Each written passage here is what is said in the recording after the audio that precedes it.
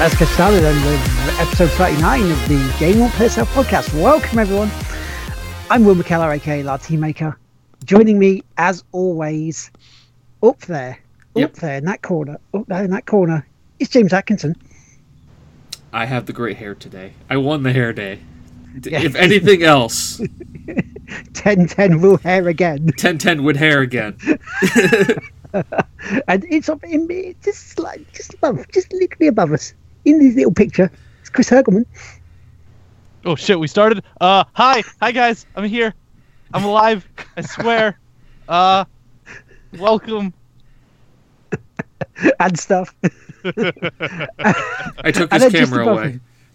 And then just above him, you can see him in the corner there, with his microphone. It's our friend. It's our very special guest. It's Keith Patrick Dunn Fernandez. Hello. How are you exciting, guys? Wasn't it? Exactly. the waggles are like thrilling. Jazz, Gotta get the jazz hands going. Which that was a great impression of you hearing this on iTunes, you know. But yeah, today we've got our news, we've got our what we're playing, we've got also talking random bollocks with Keith, you know, because that's what we do when Keith's on. And because I have random bollocks. And random bollocks with you, our faithful listeners. Indeed, in the chat. So let's get started with the news. And I'm going to start this one off with full-blown anger mode here. Getting the anger going. Because MTV this morning posted a news article on, well, I saw it on Facebook when I woke up. YouTube from today are imposing new creator monetization restrictions, which means if you as a channel do not have 10,000 views over your lifetime, you cannot monetize your videos. You'll get fuck all for them. You have to have 10,000? Yep, 10,000 views over your lifetime. Otherwise your channel will not be monetized for your videos you post. Which is fucking stupid.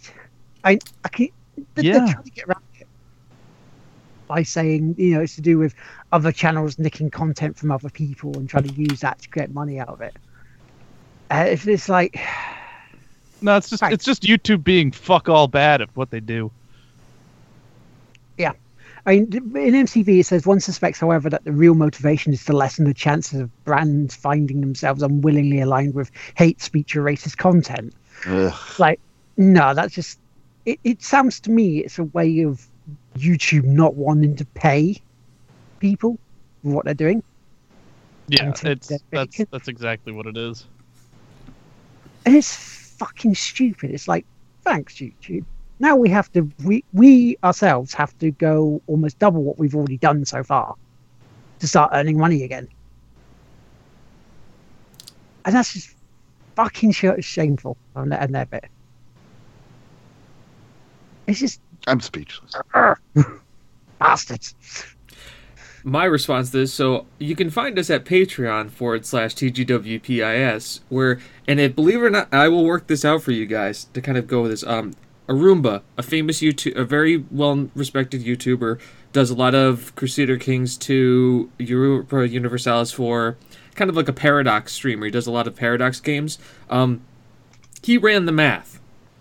And to give you guys an idea here, and I'm not trying to promote our Patreon, but this is for any content creator or anybody that you see on YouTube that you want to support. $1 on Patreon is equal to the ad revenue of 1,000 views on YouTube. So think about that math.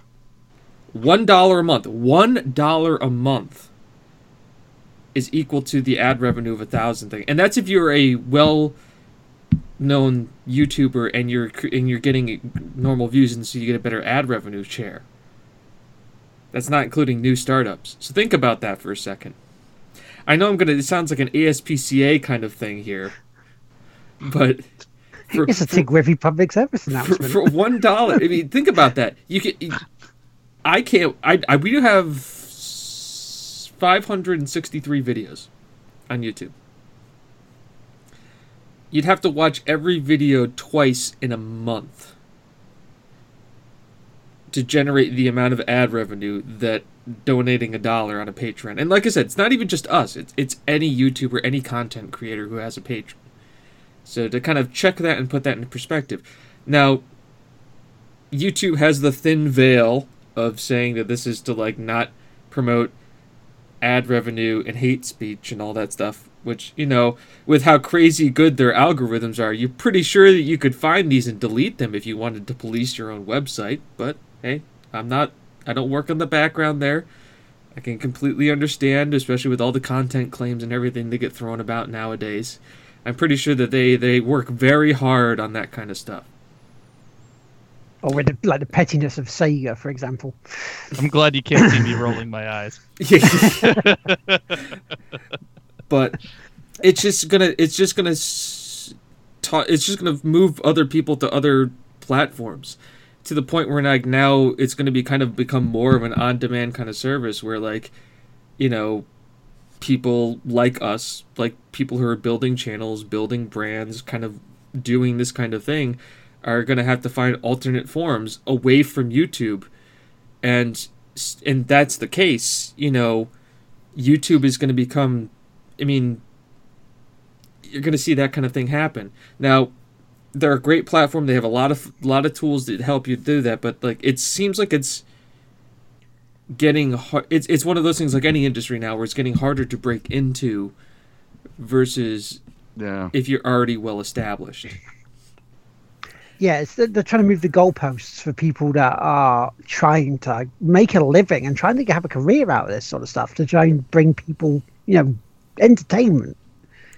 And it's just compared to, let's say, all the big guns that are already there. It's kind of like they're the ones who maybe partnered with YouTube, and so they're going to get the preferential treatment. They're going to get this doesn't really affect you, we're still going to give you the money, we're still going to give you the better percentage, compared to all these new people trying to get on, because this is your space rather than everybody else wanting a piece. That's what it kind of feels like at the moment with it. Yeah. And it's getting to that, you know, it's things like that make you, it makes it harder for us to get bigger. It makes it harder for us to be noticed. It makes us, and it's frustrating, because we're trying to do this stuff. We're trying to put this bit on there to make something, and they're kind of like trying to tie our hands, going, "Oh, you can do it. That's fine, but you know, you're not going to make anything out of it. We're the ones who make it out of it before you will, a lot longer before you will." And that's just, that just fucked me off this morning when I saw that. It's literally filtering out like new content creators and basically telling them to fuck off. Yeah.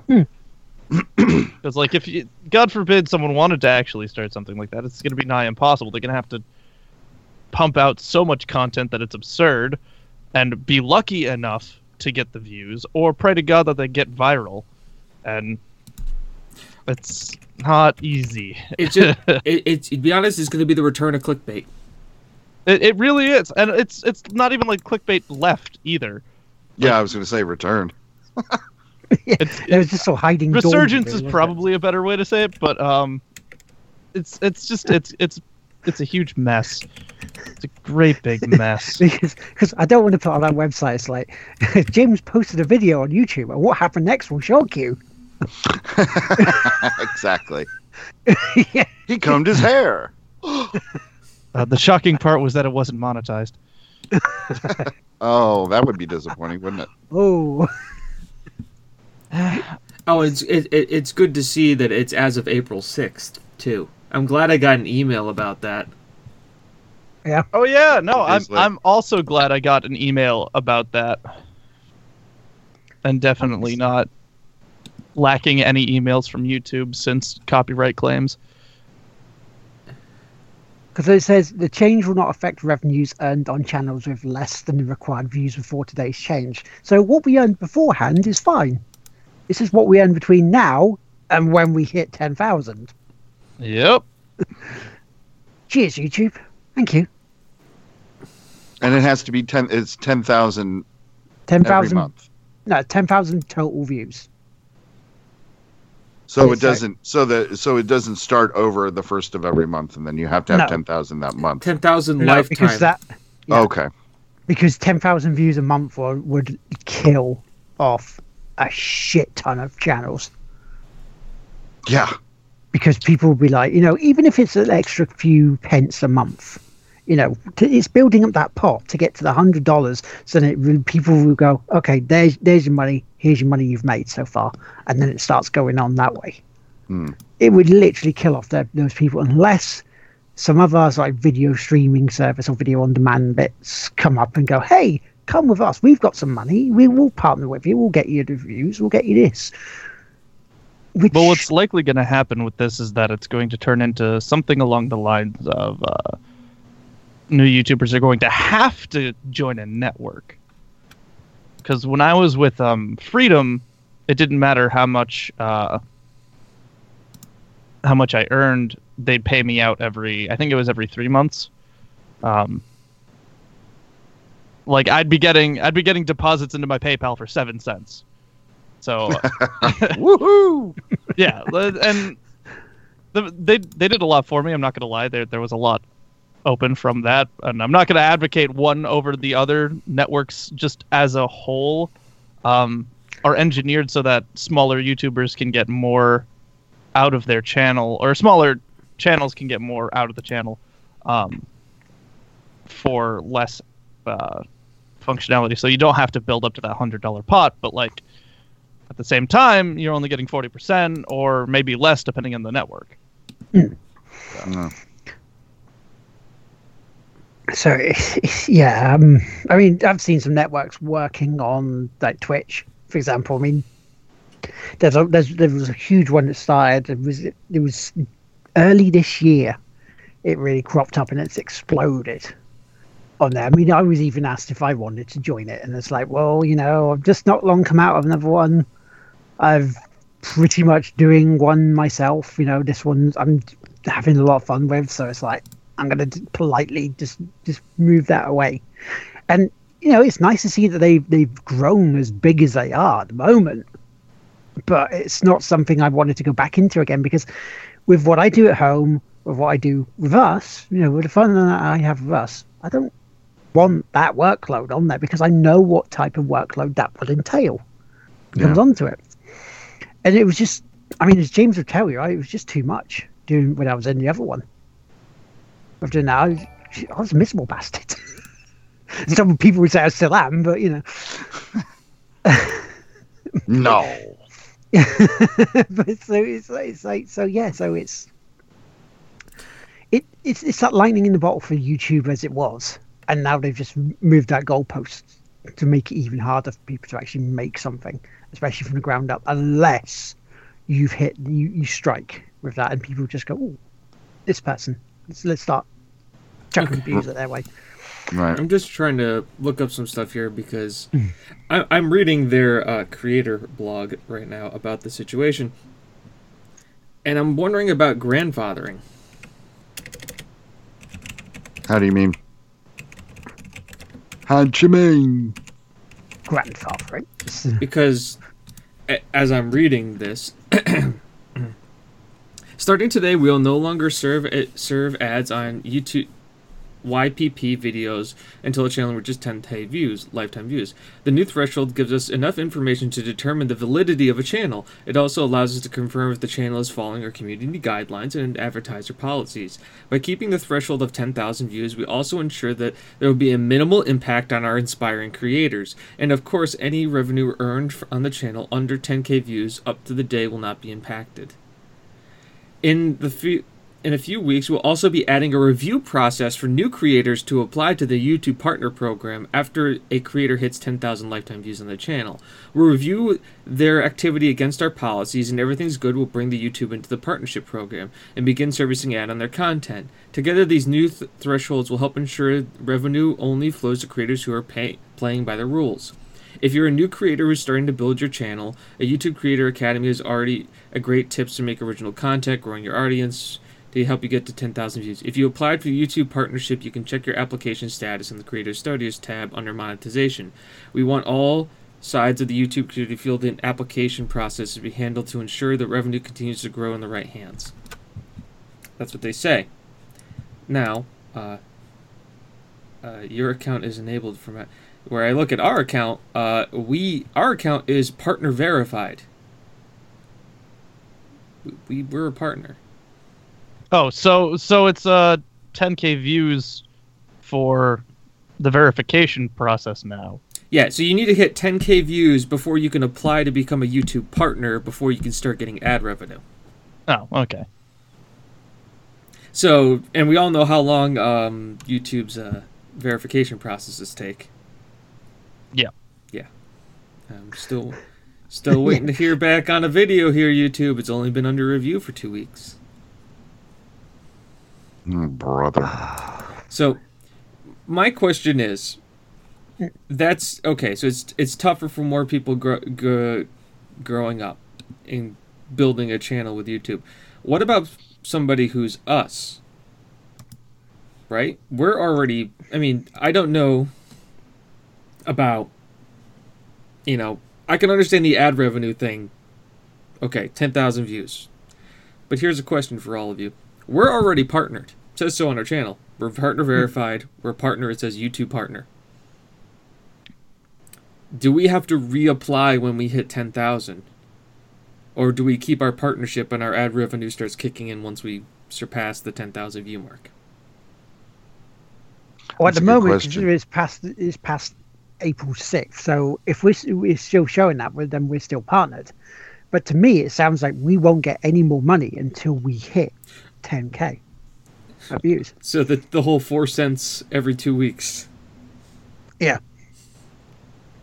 So, what did this tell us? YouTube is trying to make sure creators are building a brand and channel, and having smaller people go to other places. So, guys, what's our next clickbait ad? What are we gonna do? What's the title of this video? Frony. But Hergelman War will shock you. The things that came out of Keith's mouth. Yeah. The podcast was going well until Keith said this. I think that should be the title. And it seems like, too, that they're pushing, once again, if we're looking at the kind of the ebb and flow of YouTube, which there has been, it seems like they're pushing, once again, towards shorter content videos. This, if you're looking for people uploading a lot of videos very quickly to maximize their view count. So the people who do longer Let's Plays or that kind of thing seem to get hurt. Granted, the YouTube algorithm drastically shifted towards Let's Players in the past, so I don't know. But here's the thing, though. It's the podcast won't pay itself. Yes, yes. But here's the thing, though. It's like that. I know there are channels on YouTube that do live streams and live videos that are over that go over the hour, over 2 hours, in fact, and they get a couple of hundred views a time during the live stream, depending on the game. So I'm not 100% agreement on the whole. Well, if you keep your videos down to under 10 minutes, that you'll get a lot more views, because if someone wants to watch a video of yours, they'll watch it. Doesn't matter the length of time. If they're interested in that person, they're interested in that channel, they'll watch that video, especially if they're interested in the game they want to see. I mean, yeah, okay, 10 minutes, you might have enough time to actually go, well, I want this game. But if you're in the chat, you're already chatting to the person. So the time just slips away really quickly. And you can get real-life feedback on what's going on in the game. Exactly. I have to check something. So I don't agree with that whole 10-minute thing. I don't agree with the short videos. It just seems like it's going to be all about the amount of upload versus the quality of the upload. Yeah, because people are just gonna get maybe cut their longer videos up into little small chunks to try and get more people to watch them, to try and get their views up. That's why I just started streaming directly to YouTube as opposed to doing my videos, because my videos were about 20 minutes long, and that was mostly because that's a fairly decent sit down and watch time frame. Yeah.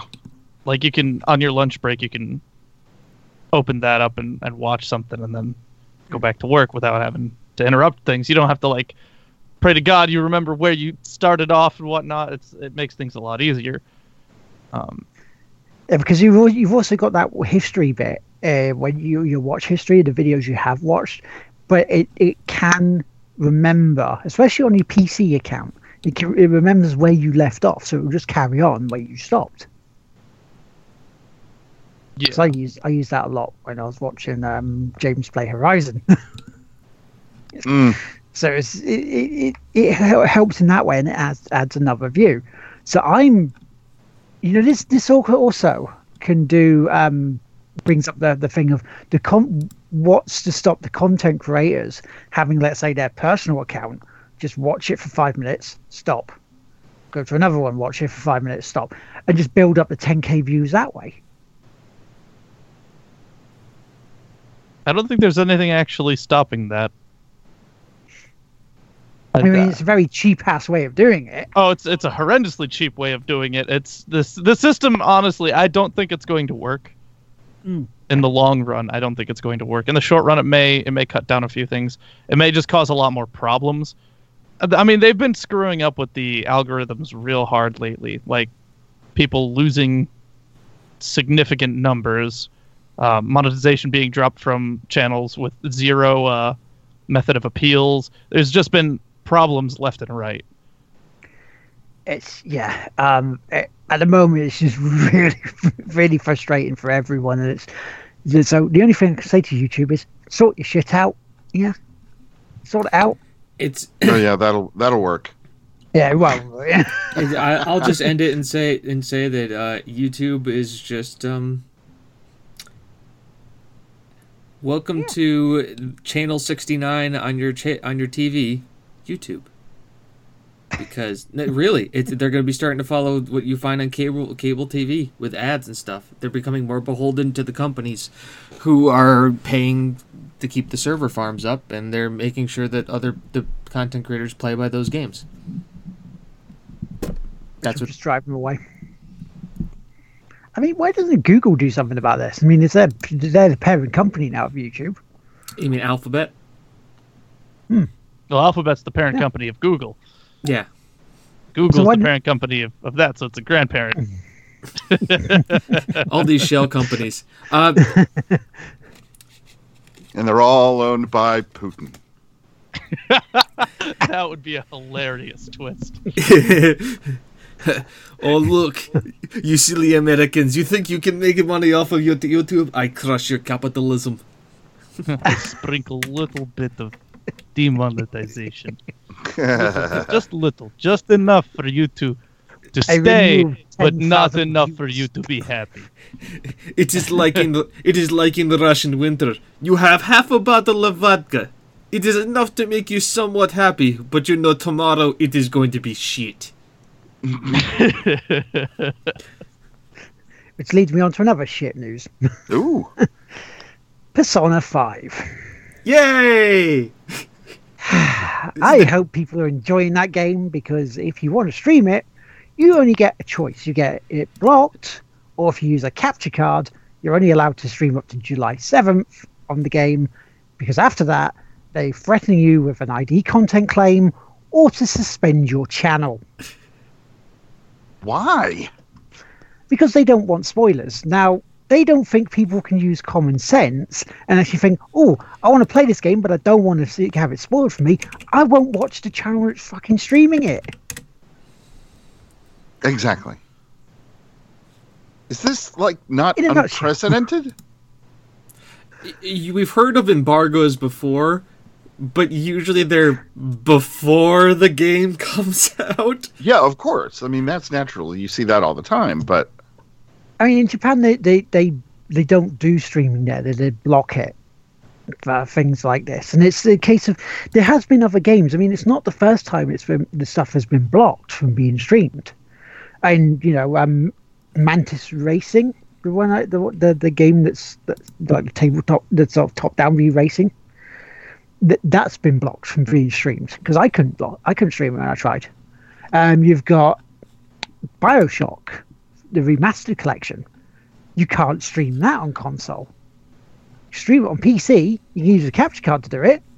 It's just they just blocked it for some silly reason. Now, this is the PS4 version. If you stream it on the PS3 version on a capture card, fine, no problem.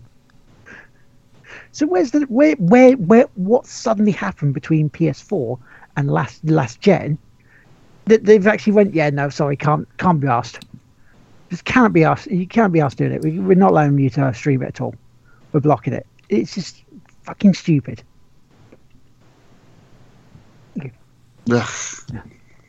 Yeah, so I have the Atlas blog post pulled up here. Since I'm having so much fun reading these content creator blog posts. Is it tea time already, Will? It is here. It is tea. Okay. So, let's read this. Let's enjoy this. And I'm not going to paraphrase. I'm going to read verbatim here. Oh boy, it's a big day for Atlas today. It took us a while, pause for a winter 2014 joke, but Persona 5 is finally out in the West. Seriously, we poured our countless hours into making the game as perfect as it can be, and words cannot explain how excited we are after you've all finally playing it. Some of you might be saying, hey, it's totally just a PR speak, but I'm telling you that's not it. All of us at Atlas Japan and America worked our freaking butts off to make Persona 5 as worthy of having a Persona name. Now, this game means a lot to our fans, and we are literally so happy. It's not how you use literally, by the way. That you it's still... Well, continue the sentence. We'll see if it works. We are literally so happy that you can now suit up with the Phantom Thieves and cause some havoc in Tokyo. Word of advice to newcomers to the game. Breathe deep. Make sure you check your calendar and not wait until the very last day to seal someone's treasure. Remember to send out a calling card beforehand, or else only profound sadness awaits. Oh, and save often. Okay, now let's talk about Persona 5 streaming videos. Simply put... Yeah, and by the way, that literally, it should not have been there. It should not have been there. It's not wrong. It just doesn't do anything. Yeah. It doesn't do anything at all. We are literally so happy that... But they never finish that thought. They just say they're literally so happy. And we're trying to hit a word count with this because, like, we are so happy that our fans can now suit up. It doesn't change anything by having the word literally in there. You could take literally you could take literally out. We're so happy. Okay, sorry, there you go.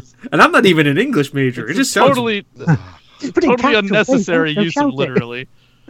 Okay, so let's hold on. Just real quick before that. It still is grammatically correct, but it just doesn't add anything. It is a filler word. It's good to know this person used dragon speech to talk to write this blog post, because that's what it sounds like. By the way, I have dragon. I should start transcripting our podcast so people can actually read them as blog posts. Or it's lost in translation. Yeah. So continuing on here. Well, some nice content manager probably wrote this. Okay, let's talk about Persona 5 streaming videos. Simply put, we don't want the experience to be spoiler for people who haven't played the game. Our fans have waited years for the game to come out, and we want to really make sure that they experience it fully and totally a new adventure. Please read our video streaming guidelines below. Please do not post any specific plot points or story spoilers, or talk about the game in broad strokes. Good example. This game deals with dark themes off the bat, and a lecherous teacher and a couple and corrupted individuals. Bad example. Players immediately run into trouble with a pervy teacher, spoiler, and the actions caused to spoiler. We are welcome to talk/show confidants, new combat, the Velvet Room, dungeons, but just keep in mind that singular story playthrough viewers are highly wary of spoilers. In-game content limit. Please limit video content through the game until the date 7/7. That's the hard cap. Video content. You can post however many additional videos you'd like, but please limit them to 90 minutes long. No major spoilers. I'll leave it up to your good judgment, but some guidelines for avoid spoiling ending segments of the 3 palaces, while you can show initial interactions with Yusuke, avoid his awakening scene, and that whole deal about the painting. Just don't post anything about certain student investigators. I like that it's almost spoilery. Like, Yeah. watch out for this shit. No, you don't want anyone knowing about it. It sounds like, it just sounds like it's a PR bit that they send to people to reviewing games that want to stream it early.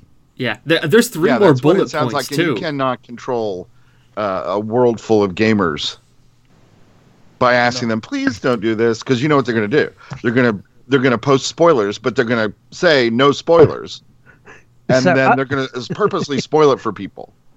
So I've had an idea, right? I want to run it by you three, and I want to run it by chat as well. Because hello, Gina, hello, Punisher, and the rest in the chat. Hello, I see you. Hello. Right, here's the idea, right?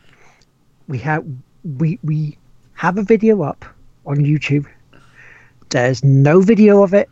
There's no sound of it. It is one of us playing the game, and we're talking the game. It's a written words. It's a vocalization of the game. Let's make this even more meta. We're going to reenact it. No, not even reenact it. I'm going to say we're going to take this to the next level, where it's backseat gaming level, where you are not playing the game, you are watching the guy play the game and trying to explain to people what's going on. It's like, well, I'm watching James now. He's gotten into his first fight, and well, it's going well. It's going to be a tough one, I think. Here, Robin, he's getting really lined up. I don't think he grinded enough XP. We'll shoutcast it. Just shoutcast it. He didn't grind enough XP for this one. Oh, I don't know. There he is. He's rolling the attack. And, it's a critical. It's a critical hit.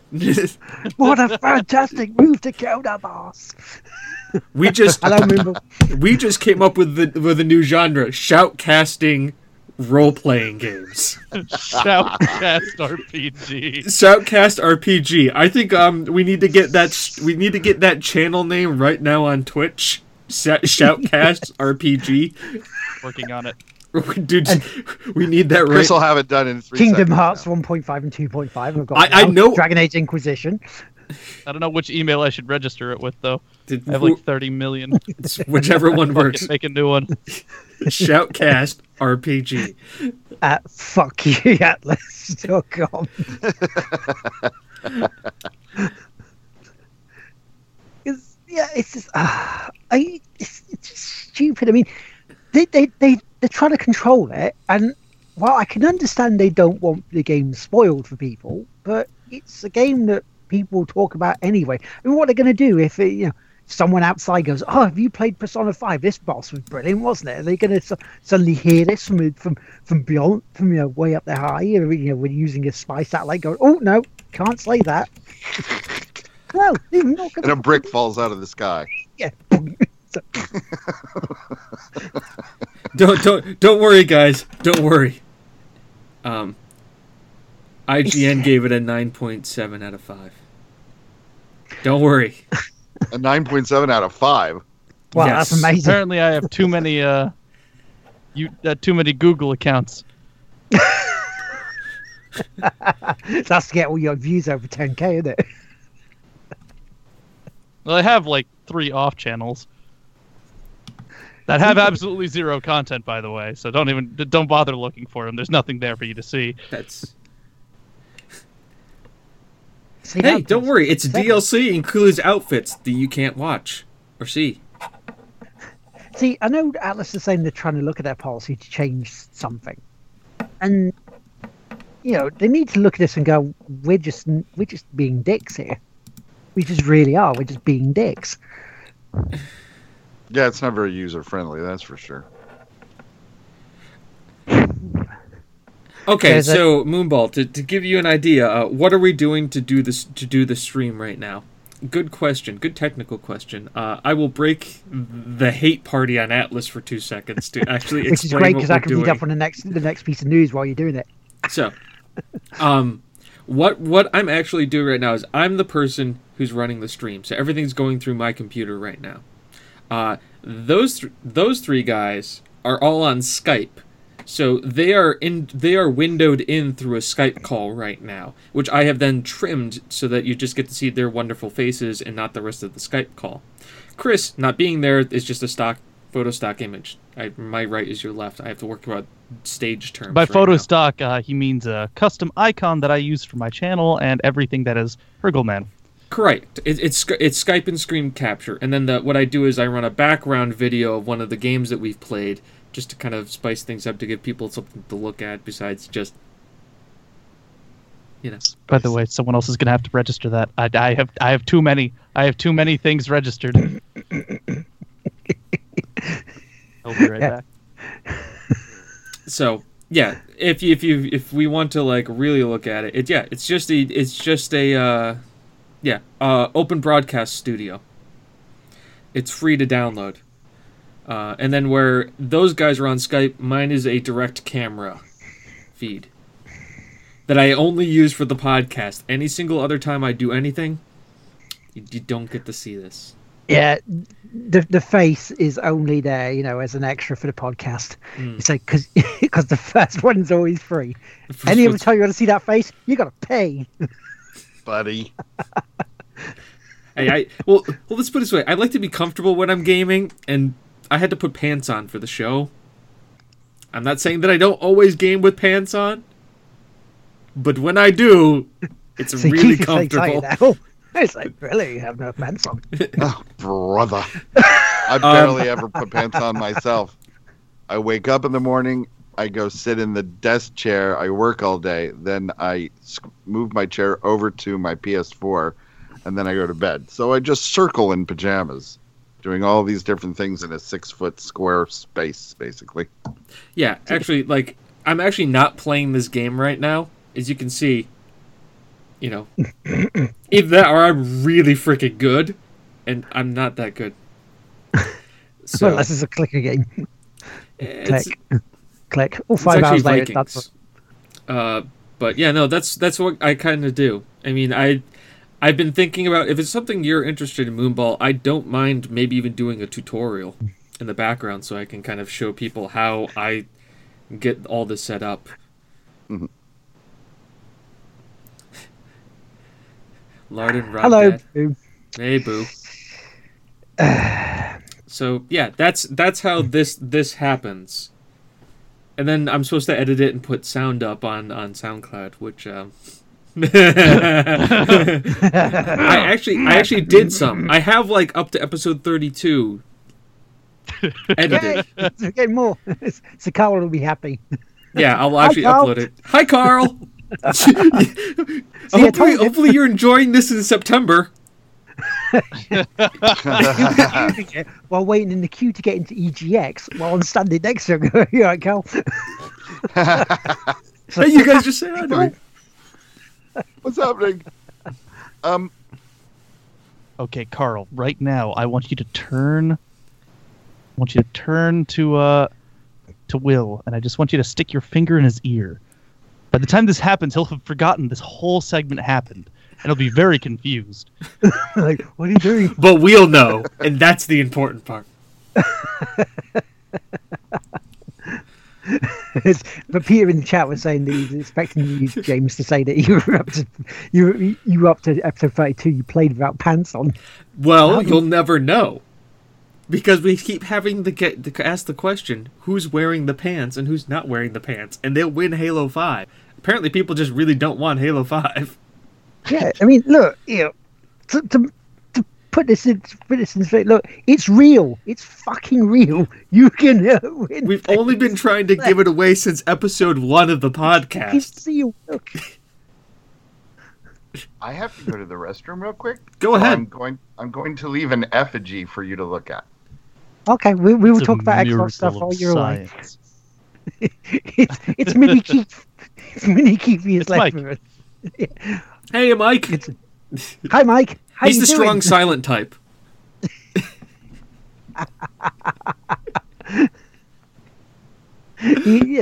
He's very opinionated as well. I almost want his husband to come in, sit down, and start talking now too. That would be hilarious. I really want this. I would really want that right now.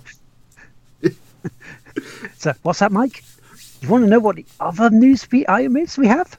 Okay, then I'll tell you. It's the specs for the Xbox Project Scorpio was released on Tuesday. This is a terrible idea. Actually, it wasn't Tuesday. It was Thursday. Sorry. What am I thinking? Tuesday. Because I was streaming at the time, and everyone was like, "Oh, the specs are being revealed." It's like, okay, I'm still streaming. It can wait. But yeah, so the Digital Foundry on Eurogamer have done like a comparison bits between the Project Scorpio Xbox One and PS4 Pro. I mean, the CPU is saying they got 8 custom x86 cores clocked at 2.3 gigahertz. I mean, is that good? That sounds like a lower tier Ryzen. Yeah. I mean, it is pretty solid. If the system is engineered to work the way I think they're going to be trying to push for it, that's going to be phenomenal. For a console. 2.3 isn't bad. It's not optimal, but it's not bad. It's workable, especially with gaming, because most of gaming stuff doesn't really rely on the CPU as much as it does the GPU. Yeah. Which I will let you know the specs that in a second, because comparing it to the Xbox One and the PS4 Pro, and again, your opinion, I'll get your opinion on this in a second, is they both have 8 custom Jaguar cores clocked at, the Xbox One is 1.75 gigahertz, whereas the PS4 Pro is 2.1. So when you compare those, would you say that the Project Scorpio CPU is much better, or is it just slightly more gigahertz the better? To give you an idea, I'm running an Intel Core i7, which is the 2700K, which is about 5 years old now, and mine's at 3.5 gigahertz on 6 cores. Right, because Moonball in chat saying the Scorpio signals the end of this current gen of consoles, he believes. Maybe. Or maybe we're just done with console generations, and they're just going to release things when they come about. Yeah, it sounds like they're just going to... They're going that PC upgrade route, really, isn't it? I wouldn't be surprised if they go about that route. But here's the thing. So the difference between them, the PS Pro being a 2.1 gig per, it's a 2-point difference, but it's a 2-point difference times 8, so it's a 1.6 difference in reality. Right. So that's where it's coming in, which is basically, what is it, like an 80% overclock equivalence? Mm-hmm. It's a good question, Moonball. Will it play? Will it be backwards compatible? Will it play Xbox One games? Yes, they said last year when they talked about it at E3 that it will. They're saying that no, games that are going to be released are Xbox One, Scorpio, Windows. The cross bit, there's no bit that's now is going to be left behind. So I imagine that Xbox One games that are currently released will play on it, like the PS4 and the PS4 Pro. So you can play your games; they'll just be boosted up. They're subscribing to the George Bush philosophy of video games. There's no game left behind, like no child left behind. So we won't leave Rise behind. Don't worry, even if you're an underachieving game, we'll track you in the right educational system, get you the special needs programming that you need, so you at least can graduate with a high school diploma. Because America education system. Nope. Moon. They said, what's the guy's name now? Phil Harrison? No, it wasn't him. Head of her Xbox for E3 last year, he said that games that will come out that are released for Xbox, whether it be Project Scorpio, Phil Spencer, thank you, Peter, that are released will play on all of it. Whether you have still an Xbox One, Project Scorpio, or Windows. Read my lips. That's more taxes. Because he said all the bits there, including like things like accessories, would do that. That's why he said, because he wanted it to be like a family bit, like a family of products, rather than just like turning the Xbox One into your idiot cousin who just comes around occasionally. You just stare at him and it's like, I wish he'd go away now. You know, Gary. No, Gary, I don't have a place where you can go and smoke your bowl. Just take it Fucking out. grandma is here. You're not getting high, all right? You did it last time, and we had to take you off the roof without your pants on. All right, Gary? So just fucking chill. You can, like, not toke up for, like, 2 minutes. Yeah, damn it. You remember when grandma took us all ram raiding? Yeah. Trying to get a unicorn. No. She was high for days. Yeah, Gary, it's nice that you have Halo. That's cute, all right? We've moved on from now. So do we. We're trying to get rid of it. Yeah, we're trying to get rid of it. Damn it. So back to the specifications of the Scorpio. The GPU we were talking about is 40 customized compute units at 1172 megahertz, compared to the Xbox One's 12 GCN compute units at 853 megahertz, which the Xbox One S is 914, and the PS4 Pro is 36 improved GCN compute units at 911 megahertz. So in that way, it looks like the GPU, they've really boosted it to try and beat out the PS4 Pro in terms of graphics. Because it looks like they've kind of kept their cards to the chest on this one to see what the PS4 Pro was doing when they announced that last year. I went, that's okay. what I was saying. Last time they announced early, and then PlayStation had like another 2 years to develop. Yep. Yeah. And then look at when it hurt them hard. Came out. It hurt them so hard. Yeah. And then you got the memory. Now the memory is 12 gig of GDDR5. DDR5 RAM. Yeah. Mhm. Memory bandwidth is 326 gig. Now the hard drive. Now this is the bit that annoys me on this one. This is the bit that made me go, really?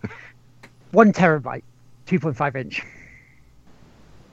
We know by now that's not enough. You know, we eventually got PlayStation to make it external hard drives compatible with the bastard thing so we can get more games on them. And they still go with the 1 terabyte. Why not start with at least 2 on there now from the box? And Because 2 would be double the production cost, which would add in another like $60 on them. Might be worth it.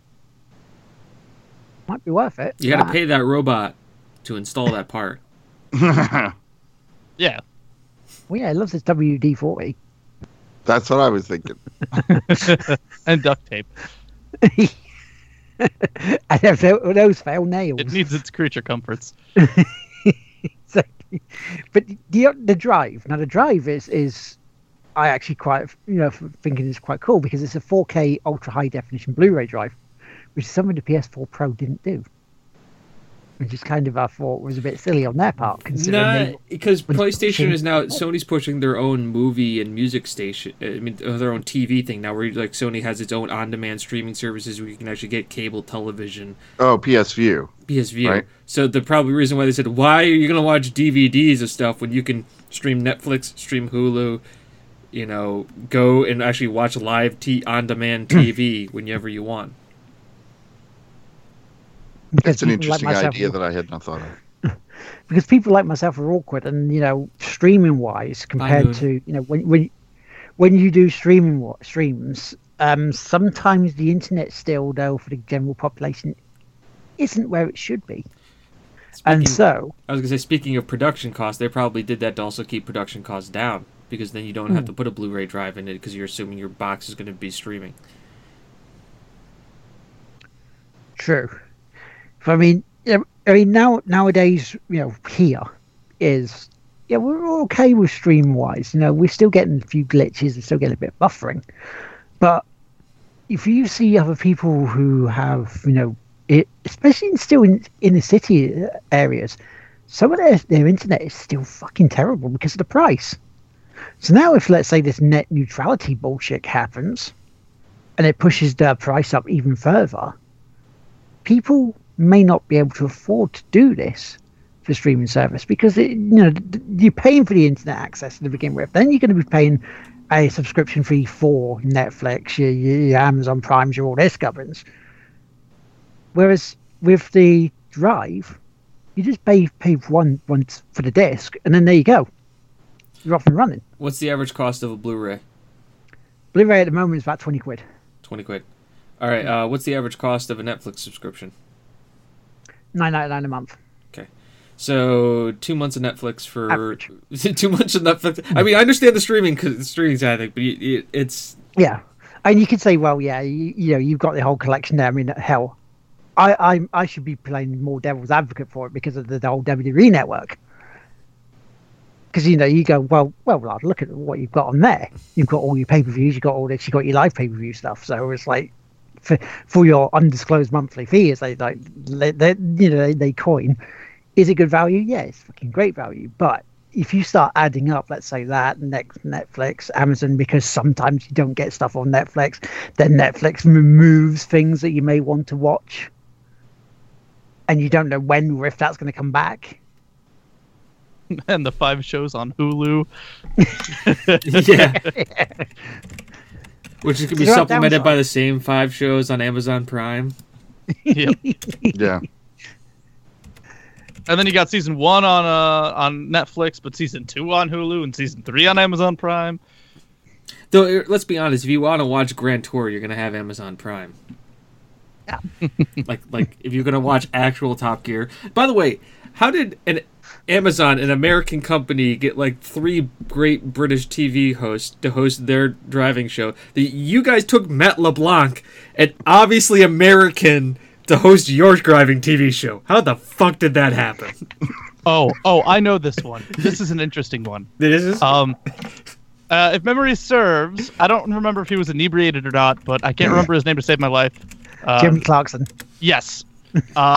Assaulted one of the producers, or I know that. I understand that background thing. I'm just wondering, like, why is an American host hosting a British car TV show, and we have British hosts hosting an American one? We know Matt LeBlanc is a big petrol head, and he used to be on there as the celebrity in the reasonably priced car segments. Yep.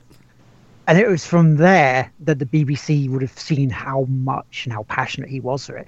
Because remember, with Reboot, the first series, he was only like a co-host. He wasn't the main host. There was a guy called Chris Evans. Yeah.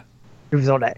And, he's really big with his cars as well. He just was obnoxious and loud and did his old, like, DJ stick on there. And people just hated it. When you're trying so hard to be like, Clarkson, Hammond, and May, you just can't. And it sucks. So people hate it. So he got so much shit for it. That's the big reason why he left after the first season. He went, yeah, no, I'm not coming back. I don't want to know. As Punisher says, Chris Evans is just annoying on it. I used to like Chris Evans at times, during his early days. But as the host of Top Gear, I was like, okay, let's have a look, and then didn't bother. I think I heard it sucked balls. I think I found our new backer reward goal. Our next one is to get as you can see here on our Amazon Prime listing, it is £49.99 for a Blu-ray player on Amazon Prime.co.uk. So to save Will for the PlayStation Pro, we can set a backer reward goal for £50 to buy Will a Blu-ray player. We have Blu-ray players. No, we need to keep this tied to the PS Pro. PS Pro. So there's your thing. By the way, question: are PlayStation games on Blu-rays? Yes, they are, aren't they? So how is a PlayStation Pro going to play PlayStation games if it doesn't have a Blu-ray player? Well, it has a regular Blu-ray player, just not 4K. Yes, it's not 4K. Oh, okay. So the 4K. How many people have a 4K TV? Not enough at the moment, even though it is growing. 4. It's only 4. It's huge. Oh, we know It's 4,000. 4,000 globally. Half of them are in Most Saudi of- Arabia. Maybe. All right, let's push that to about 12 then. But so yeah, it's just. See, we know my Good. thoughts on 4K is like, number one, can you really tell the difference? Number two, if you have a 4K TV, it's not a matter of I have a 4K TV, this looks better. It's I have a 4K TV. Yes, I'm a little bit insecure about the size of my penis, but hey, I've got a 4K TV. The 4K TV is the new age, is the gamer version of a sports car. Let's be honest. The two of my friends who do have 4K TVs, these are the words of James Atkinson, the main represent the views of Keith Hegelman and myself, and any other members of the Game Will Play itself. any emails or complaints should go to james@tgwpi.com. I'd be happy to field them. I would be happy to field them. If you have a 4K My TV, television, because of that, my television only has 520 lines. there you go. See, like Massive penis. Terrible television. if you see a guy playing like Pong on like the I'm a original fatback. Pong set, like that dude is just rocking it, man. You gotta be that guy. You better just walk away. So, dude, you got this, man. You're good. you go to visit him, it's like, yeah, do you want to come see my 4K TV? It's 55 inches. It's like, okay, brilliant. What are you playing on it? The Atari 2600.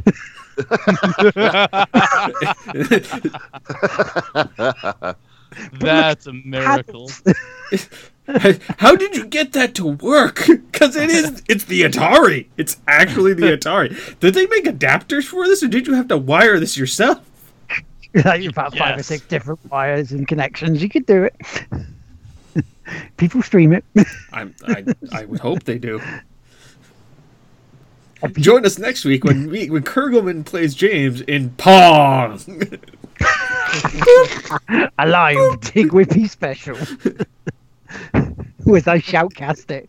So, Atlas can't get ID It's going left. Oh, he did the trick shot, the double banker. It's the double banker.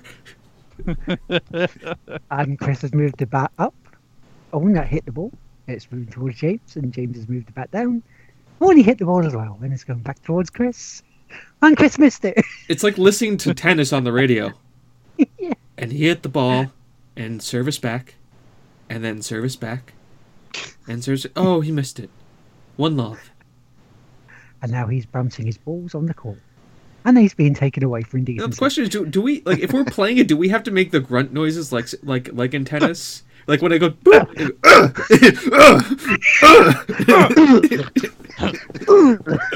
I should do that on Dish Jam. You throw it back, it's like, ugh. Should do that. just Right. Yeah, boom. You know it. But yeah, so right. Anyway, that's news. That's done. We're done. We're finished with that. Time for what we've been playing, and because we haven't had Keith on in ages. What have you been playing, Keith?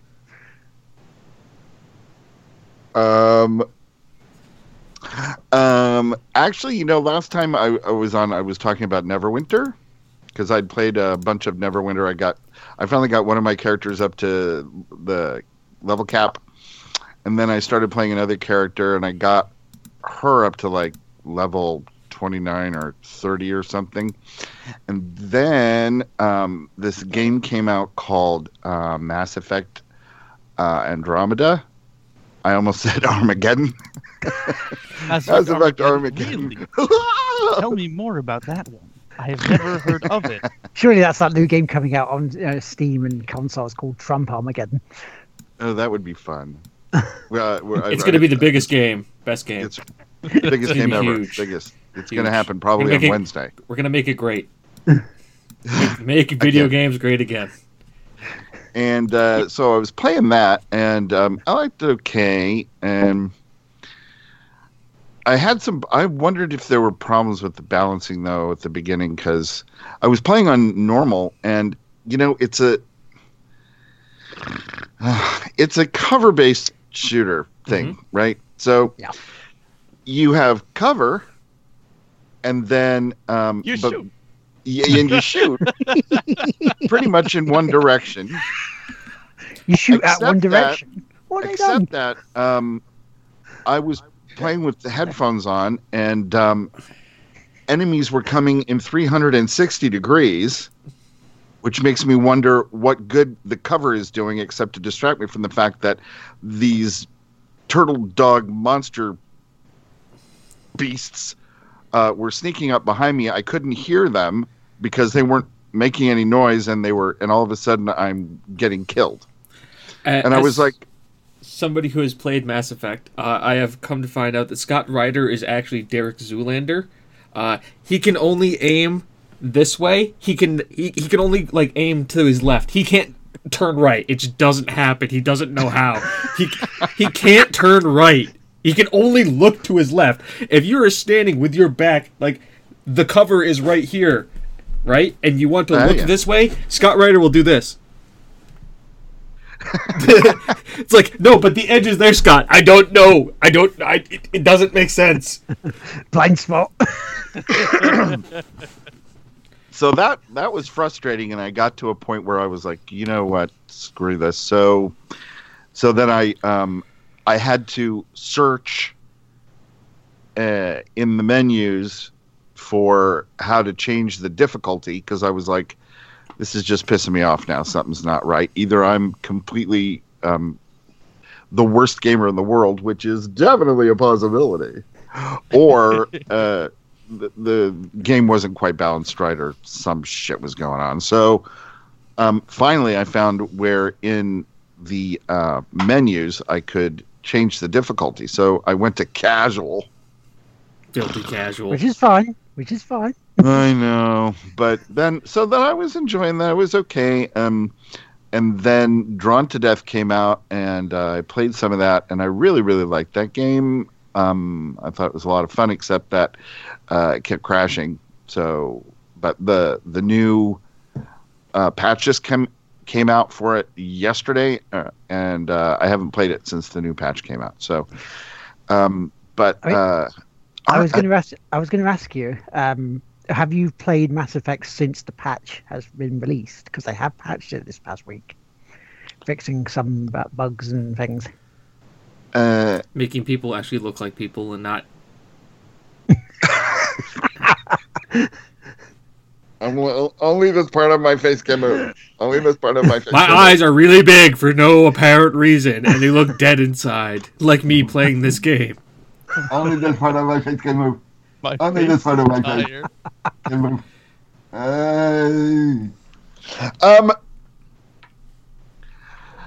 No. That's the answer to your question. Okay, then I'll let you continue. I don't think I have played it since they patched it again. I mean, I know there was the first day patch or whatever, but I haven't. I don't think I've played it this last week. If I have, it wasn't for very long.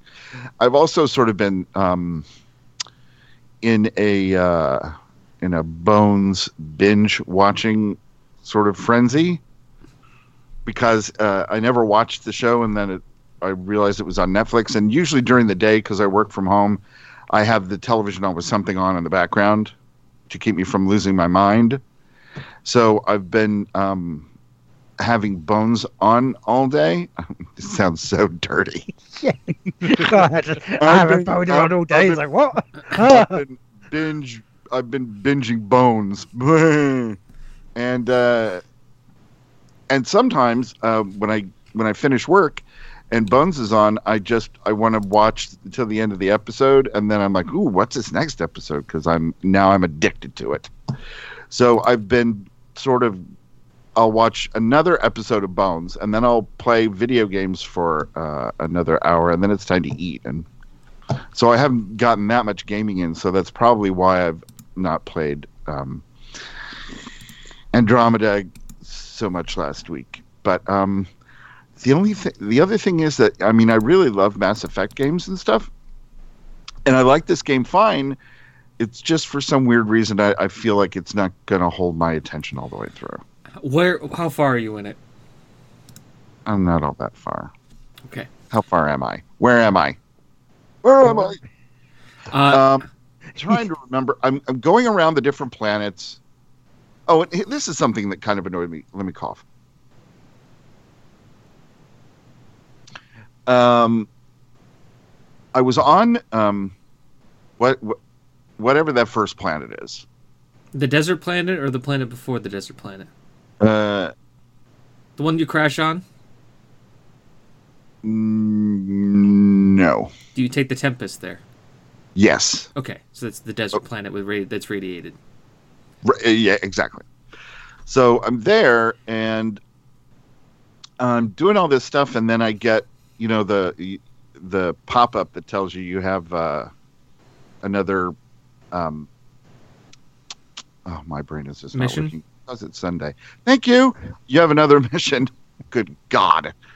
And I just landed on that planet, and it's telling me to get back in the Tempest because, the little thing is showing you where to go. And it says, talk to Xenu. I don't know whoever the fuck it is you're supposed to talk to now. And so it's like, go on the Tempest. Okay, I just got on this planet, but okay, it must be someone in this ship. Then you go in there, and they're like, okay, leave the planet. And I'm like, I just got to the fucking planet because you told me to come to the planet. Now I got to go. And not only that, then when you get there, you can't find that person. They're not on the Tempest. They're all the way back at the space station. Citadel. The Citadel. The Citadel that's not really the Citadel. You're not fooling me. And so... Citadel 2.0. So you have to go all the way back over there again to talk to somebody. And I was like, So you talk to somebody, and then somebody gives you a thing, then you take to Sam, and then you almost give Sam a virus. So you played a side quest. That was a side quest.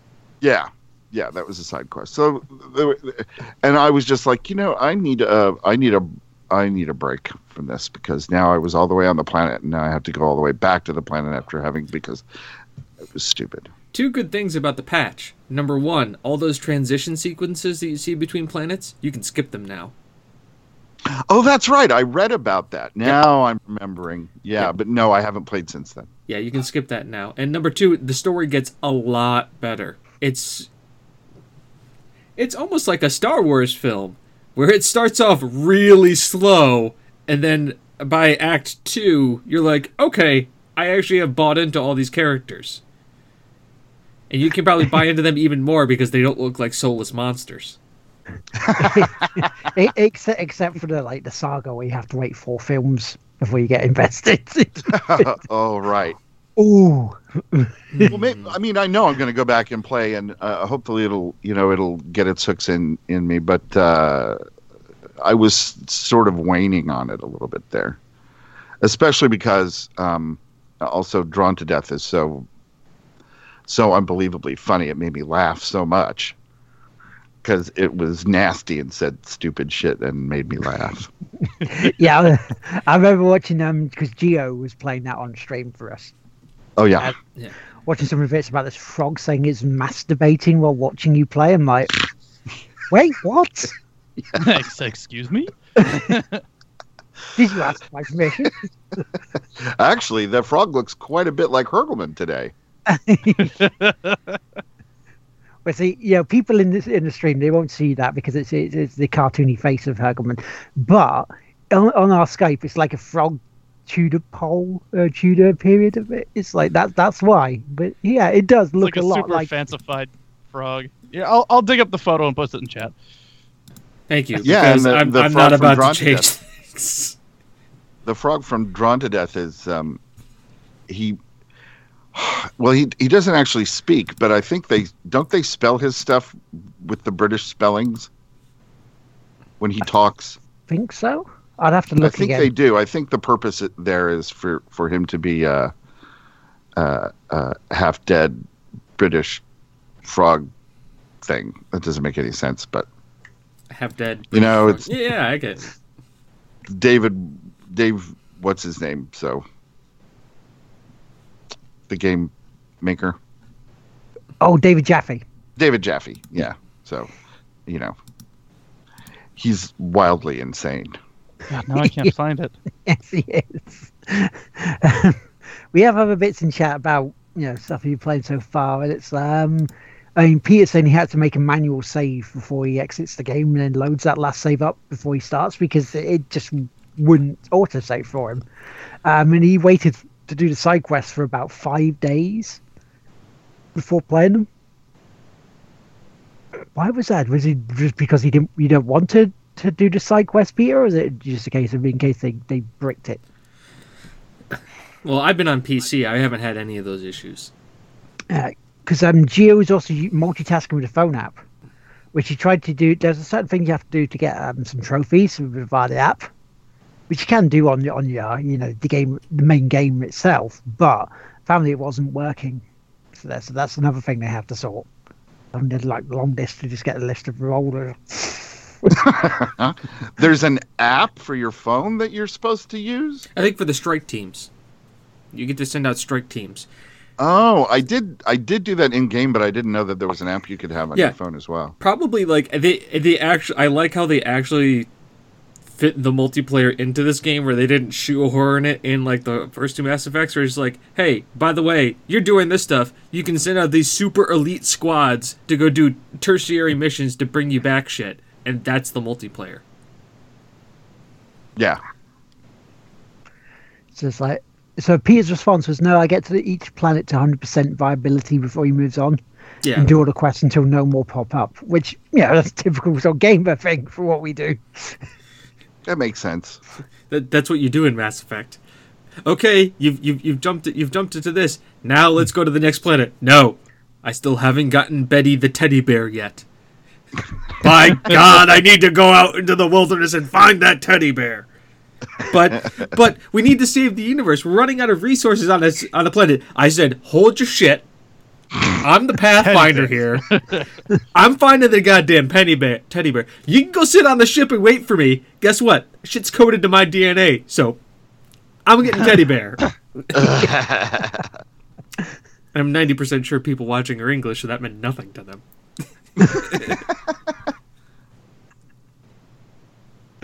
It might, yeah. We'll see. And Peter also plays on PC too, and he tries to bang the aliens. It's a Mass Effect game, of course you are. Yeah.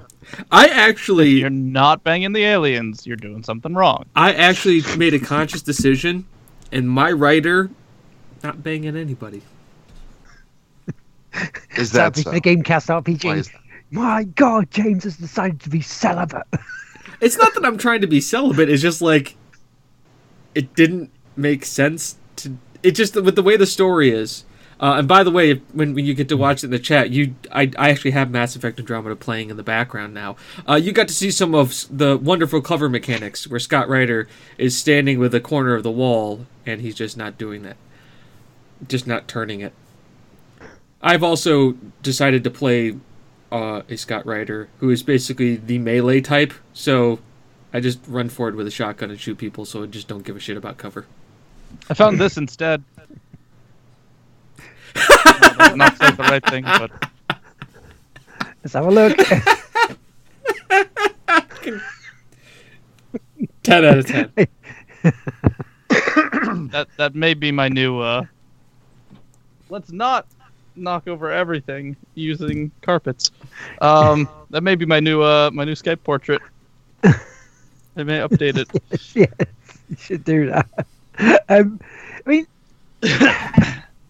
I know you don't have to romance everyone, and I know you can avoid it, but it's like, you've wanted to just play it like a spiritual successor to the intergalactic sex pest we know as Commander Shepard? Have you not wanted to do that? Did you not hear the headcanon and the story that I built with my Shepard through all 3 Mass Effects? No. Okay. So allow me to spin you a yarn. Ooh, yarny. My Mass Effect 1, my Shepard was Paragon. He started to have a romance with Ashley, had the romance with Ashley, then chose to kill her for the greater good, to keep Kaidan alive.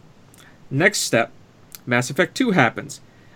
Shepard is becoming a little bit more jaded, and also now after losing Ashley, he kind of buries himself in his work, who also happens to be named Miranda Lawson. and deals with all of that. Come Mass Effect 3, Shepard is done with this shit. He's just fucking off. He's total renegade now because, to be honest, he's been Atlas carrying the world for so goddamn long. Nobody's been listening to him, so he's just doing it. Fuck it. If you guys didn't care, now I gotta fix your problem. Guess what? No more Mr. Nice Shepard, and he just didn't be with anybody. Like, Miranda showed up, was like, hey, and he's just like, yeah, fuck it, bitch. I'm here. I gotta go save a universe. I ain't got time for this shit anymore. And it was just like this slow degrading of my Shepard's mental state as like more like he tried to do the right thing and the right thing never got him anywhere. So he just was turned into a dick and just saved the universe, and just at the end it was just like just flying away in his spaceship, just like ah. Like, fuck you, Reapers. It really was just like renegade, renegade, renegade, renegade. And like all like I just ran around with, like they had other characters, but I'm like, I'm really just playing with Garrus because why would you not play with Garrus the entire time? He is the best character. Yeah, I liked him. He was fun, but I liked Rex too. Well, yeah, Garrus and Rex were like the best party.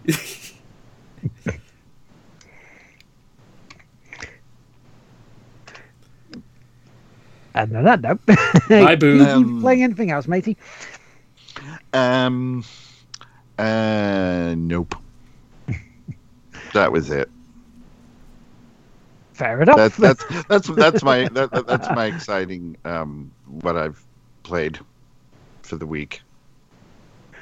That's cool. But was it quantity rather than quality? The other way. Was it quantity? It's Sunday night. I'm quality? tired. I played some stuff. I don't. It's a lot of them. That's my. I played 412 games this weekend. You played about 5 seconds. They're all shit.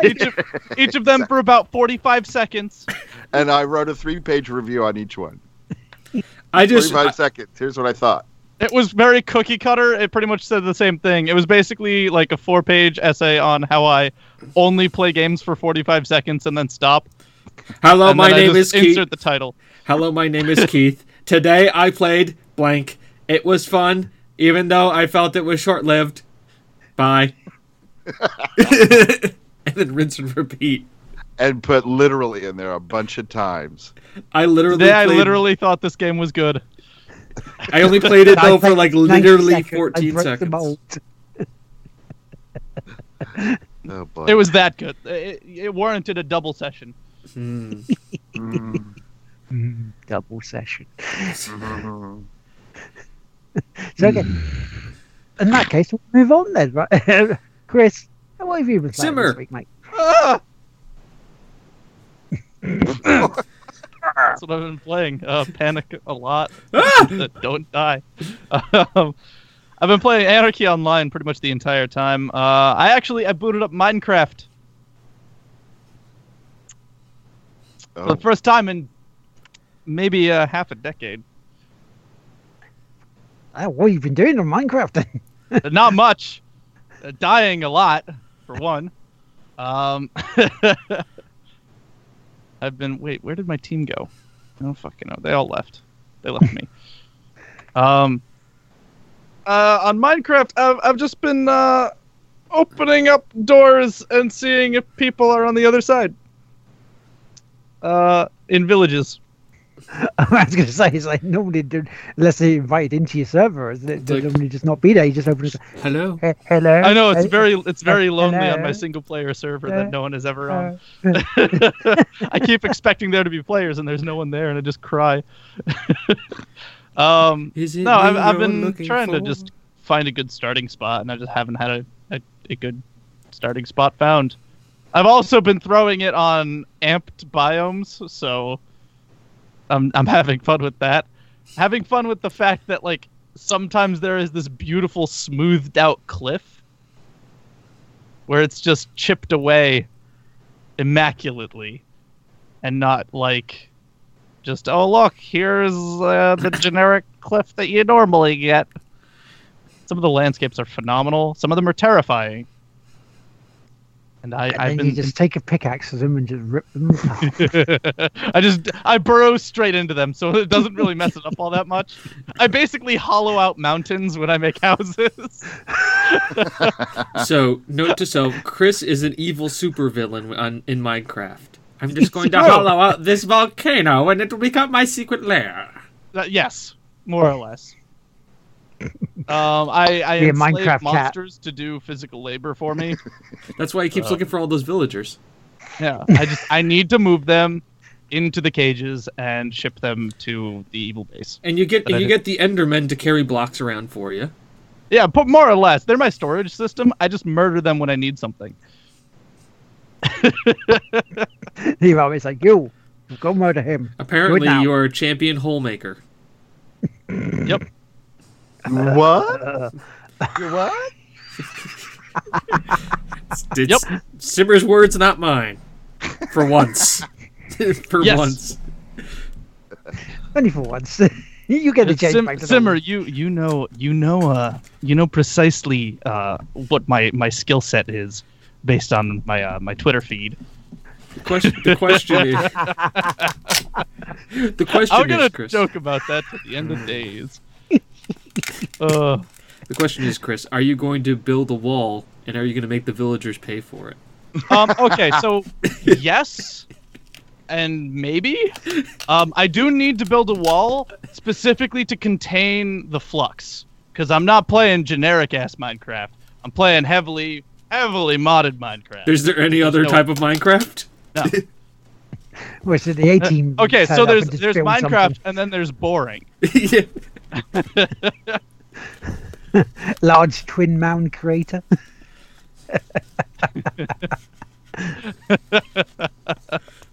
I have paired hills, lovely paired hills in my Minecraft. You get this isn't conveying the same way because you're not seeing my hand motions. Just imagine. You call it the Valley of the Double D's. And then I looked upon them, and then wonder inspired. The sun hit it in just the right angle that cast shadow down upon me, and I said, "God damn, those are some hills." So how is they should have sent a poet. To put into perspective, I'm currently playing one character right now, only because I'm also working on a tabletop thing at the same time. But otherwise, I'd be playing 2 to 3 characters at the same time. Multi-box for the win. Just binging. Oh, it's glorious. Because god damn, man, you're getting your Twitch has exploded with like views and people following you because of this. It's like yes, very much so. I'm really enjoying it too. That's the other thing is I'm just having fun with it, and I'm glad to see people jumping in and being like, "Oh my god, I remember this!" And I'm just like, "Yes, this is the exact reason why I'm playing this." I think half of the follows I've gotten were people who are watching out of nostalgia. I mean, it helps when you're the only person streaming the game, too. Yes, I am literally the stream community for Anarchy Online in 2017. It is me. I am it. It's not a brag. No. It's an empirical fact. It's just a statement of fact. That's every time I go to stream, I'm like, all right, how many people are streaming this? 0. Okay. Let's see. Let's see if I can stream it now. 0. Oh, okay, sure. Hey, it's a weekend. Maybe 0. I guess not. Let's see how many people are streaming it right now. Drum roll, please. I will put money on 0. First, have to like. Is it a washing machine? Is that what that is? Yeah. I'm kind of. Oh no! Hold on. Let me make this. All right, here we go. You guys may be able to hear the washing machine now. Anarchy Online. Games. No, we can't. Anarchy Online. No one. See, I would have earned money on that. I would have won a bet. I wouldn't have bet it. And then YouTube went, hang on, you don't earn enough. You don't have enough views. You don't have that money. I'm sorry, YouTube. Do you want people to enjoy this? Ever? No, there are other streamers. They're just... There are other streamers, but anytime I stream, I am literally the only person. I've met them in the game, actually. I've met other streamers in game. And he went, are you streaming this? No. Do you want to? The other night, actually, there was a server blackout, and so when everyone got back on, there was like 14 people who were just like, "Yeah, no, I was in the middle of streaming this and it's gone." And it's like, "Oh, okay." Well, it's nice though because like there are so few people streaming it that like you guys don't cross pollinate in a sense, or like if you're streaming it, then somebody else will stream it, and you're not streaming it. Yeah, we're not fighting for an audience. That's the thing. Well, when you are the audience. But that's cool because that means then, you know, you're that one person. If someone goes, oh, Anarchy Online, I remember that. There's anybody. Oh, yes, they are. Let's go have a look. So, you know, you're providing a service, a very valuable service. A nostalgia service. Yeah. How the hell do I get this weapon equipped? Right? That was my problem with That's what Anarchy she Online said. when I started it. It was pretty much how the fuck do I do anything? That's the thing. It's not an easy game. It is not an easy game to say the least. If anyone decides to go take a swing by my channel, plurals, then take a look at the most recent videos and you'll take a look at. I pretty much always have the skill screen open. My HUD is super cluttered because I just have everything open all the time. It's one of those old school MMOs. Well, here's the thing. I don't have to have all of that open necessarily. I mean, I break my chat up into 3. I have my global chat, my combat chat, and my team chat. So then that's all kind of all together without having to be all over the place. But there's a lot of things I don't need to keep open when I'm playing that I do keep open when I'm playing. Because you're bloody minded and you want them open, just in case. Yeah. Because if you close them, you want to have look at them. You can't because it's fucking closed. You want me on that HUD. You need me on that HUD. It's not like it's hard to open them either. It's not like it's a very difficult thing to get opened up. Oh shit! I gotta fucking get my EXP suit. But like it's just so funny, like having everything all over the place. The game itself is really interesting though. I have never come across another game that has a similar system to it, where equipment is on a general basis not level bound. It is only as limited as your capability of getting your stats bumped up. And it's not like my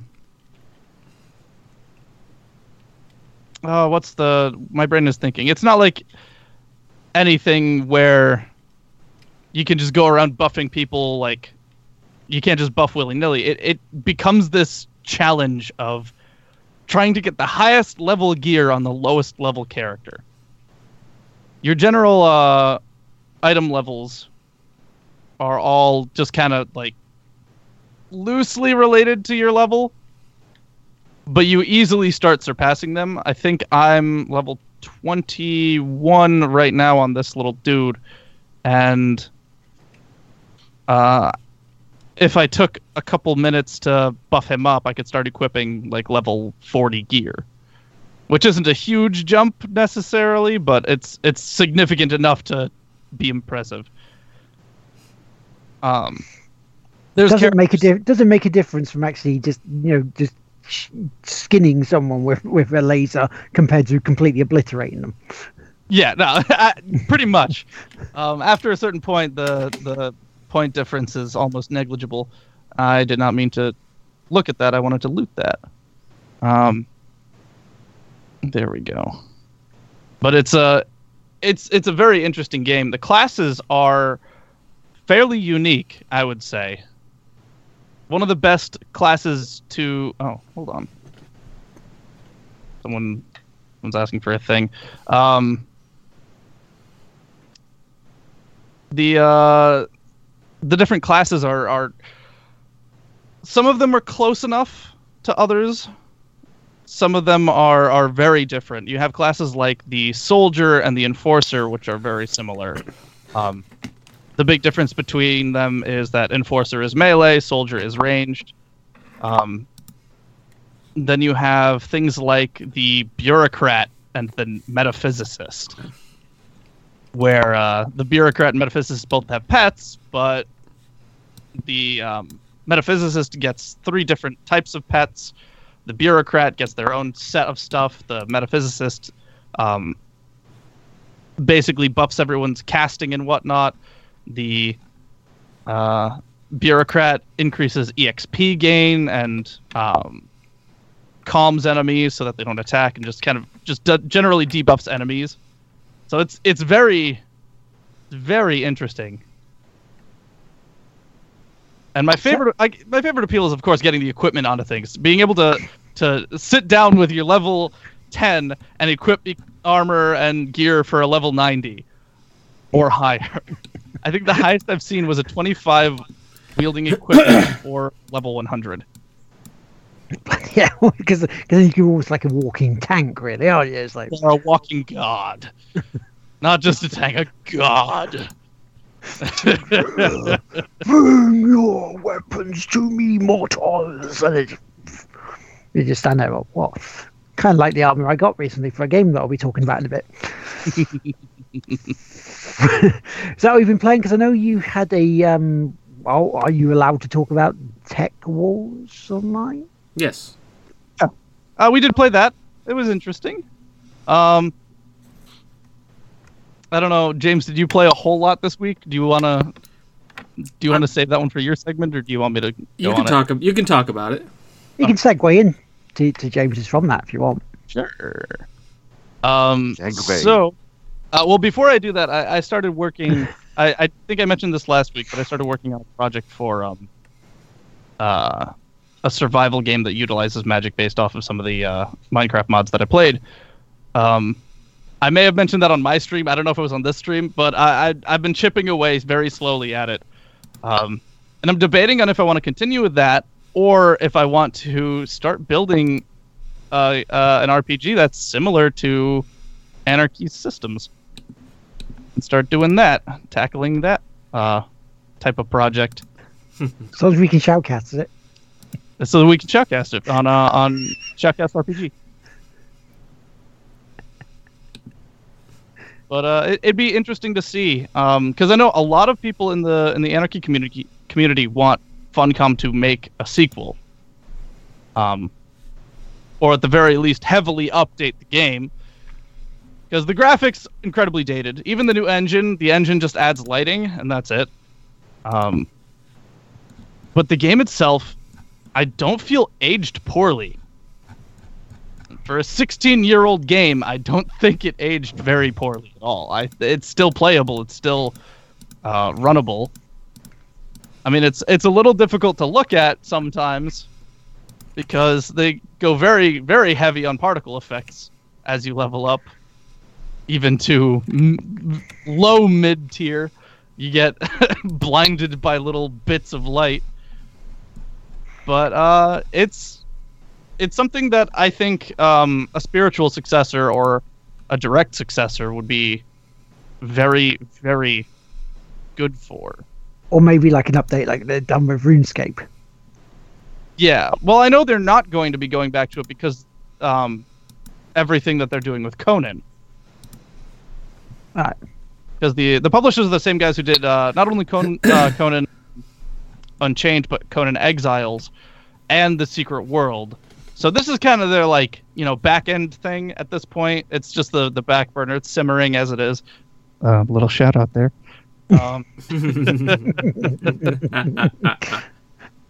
And it's just kind of kind of been left for dead, basically. It's not dead yet, and it has more traffic than some of the other titles that they've released.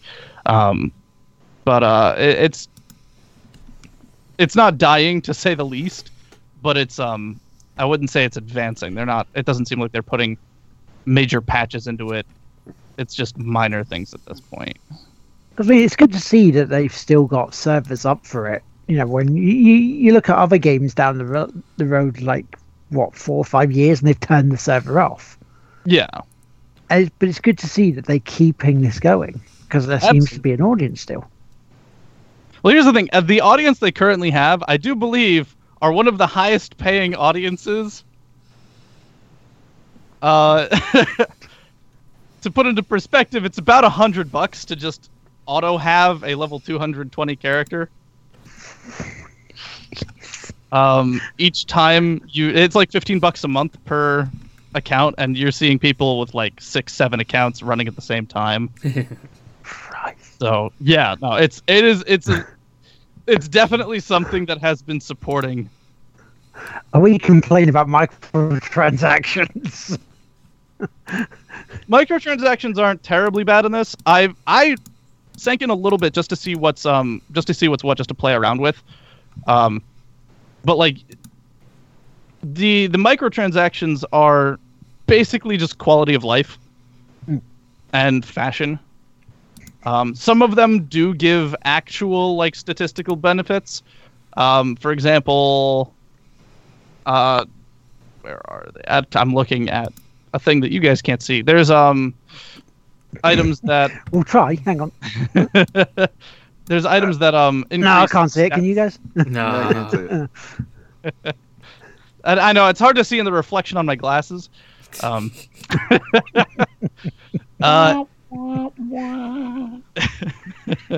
you know, as Keith and I were discussing earlier, I'm wearing both pairs of reflective sunglasses at the same time.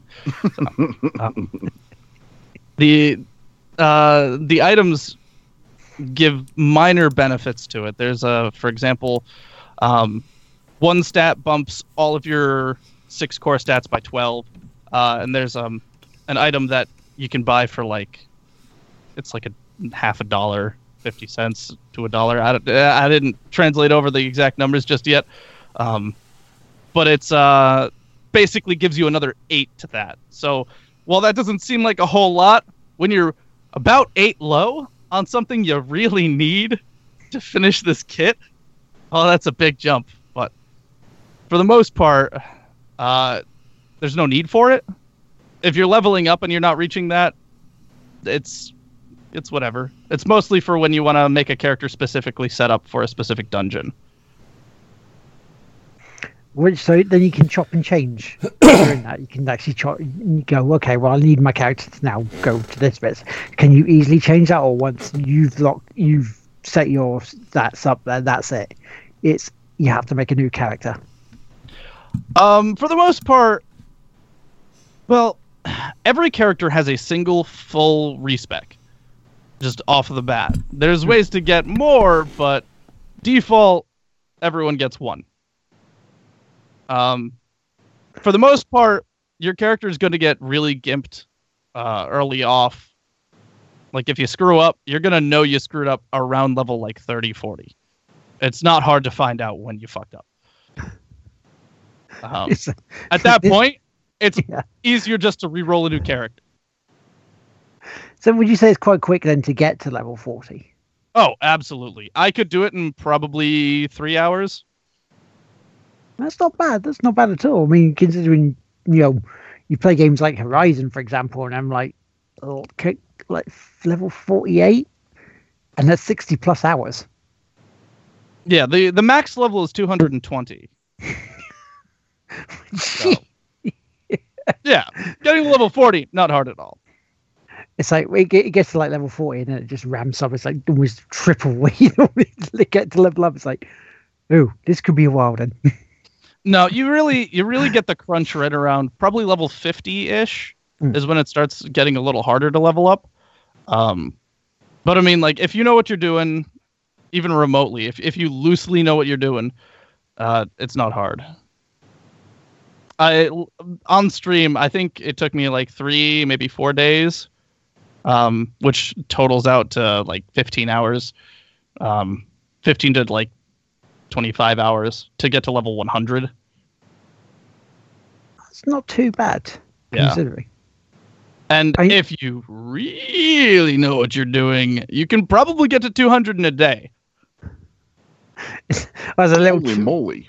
Yeah, is that going to be the Eric Cartman sort of style of play in World of Warcraft, though, or is it more of a case of you get like a little trick to just go, okay, we'll just do that, and then oh look, I'm getting this XP, this huge amount of XP, just go. Boop. Well, there's an interesting system in place to keep you from just like killing a level like 150 something as a level 30 and going up to level 80. The maximum amount of EXP you can gain on a single mob kill is 10% of your level. Right.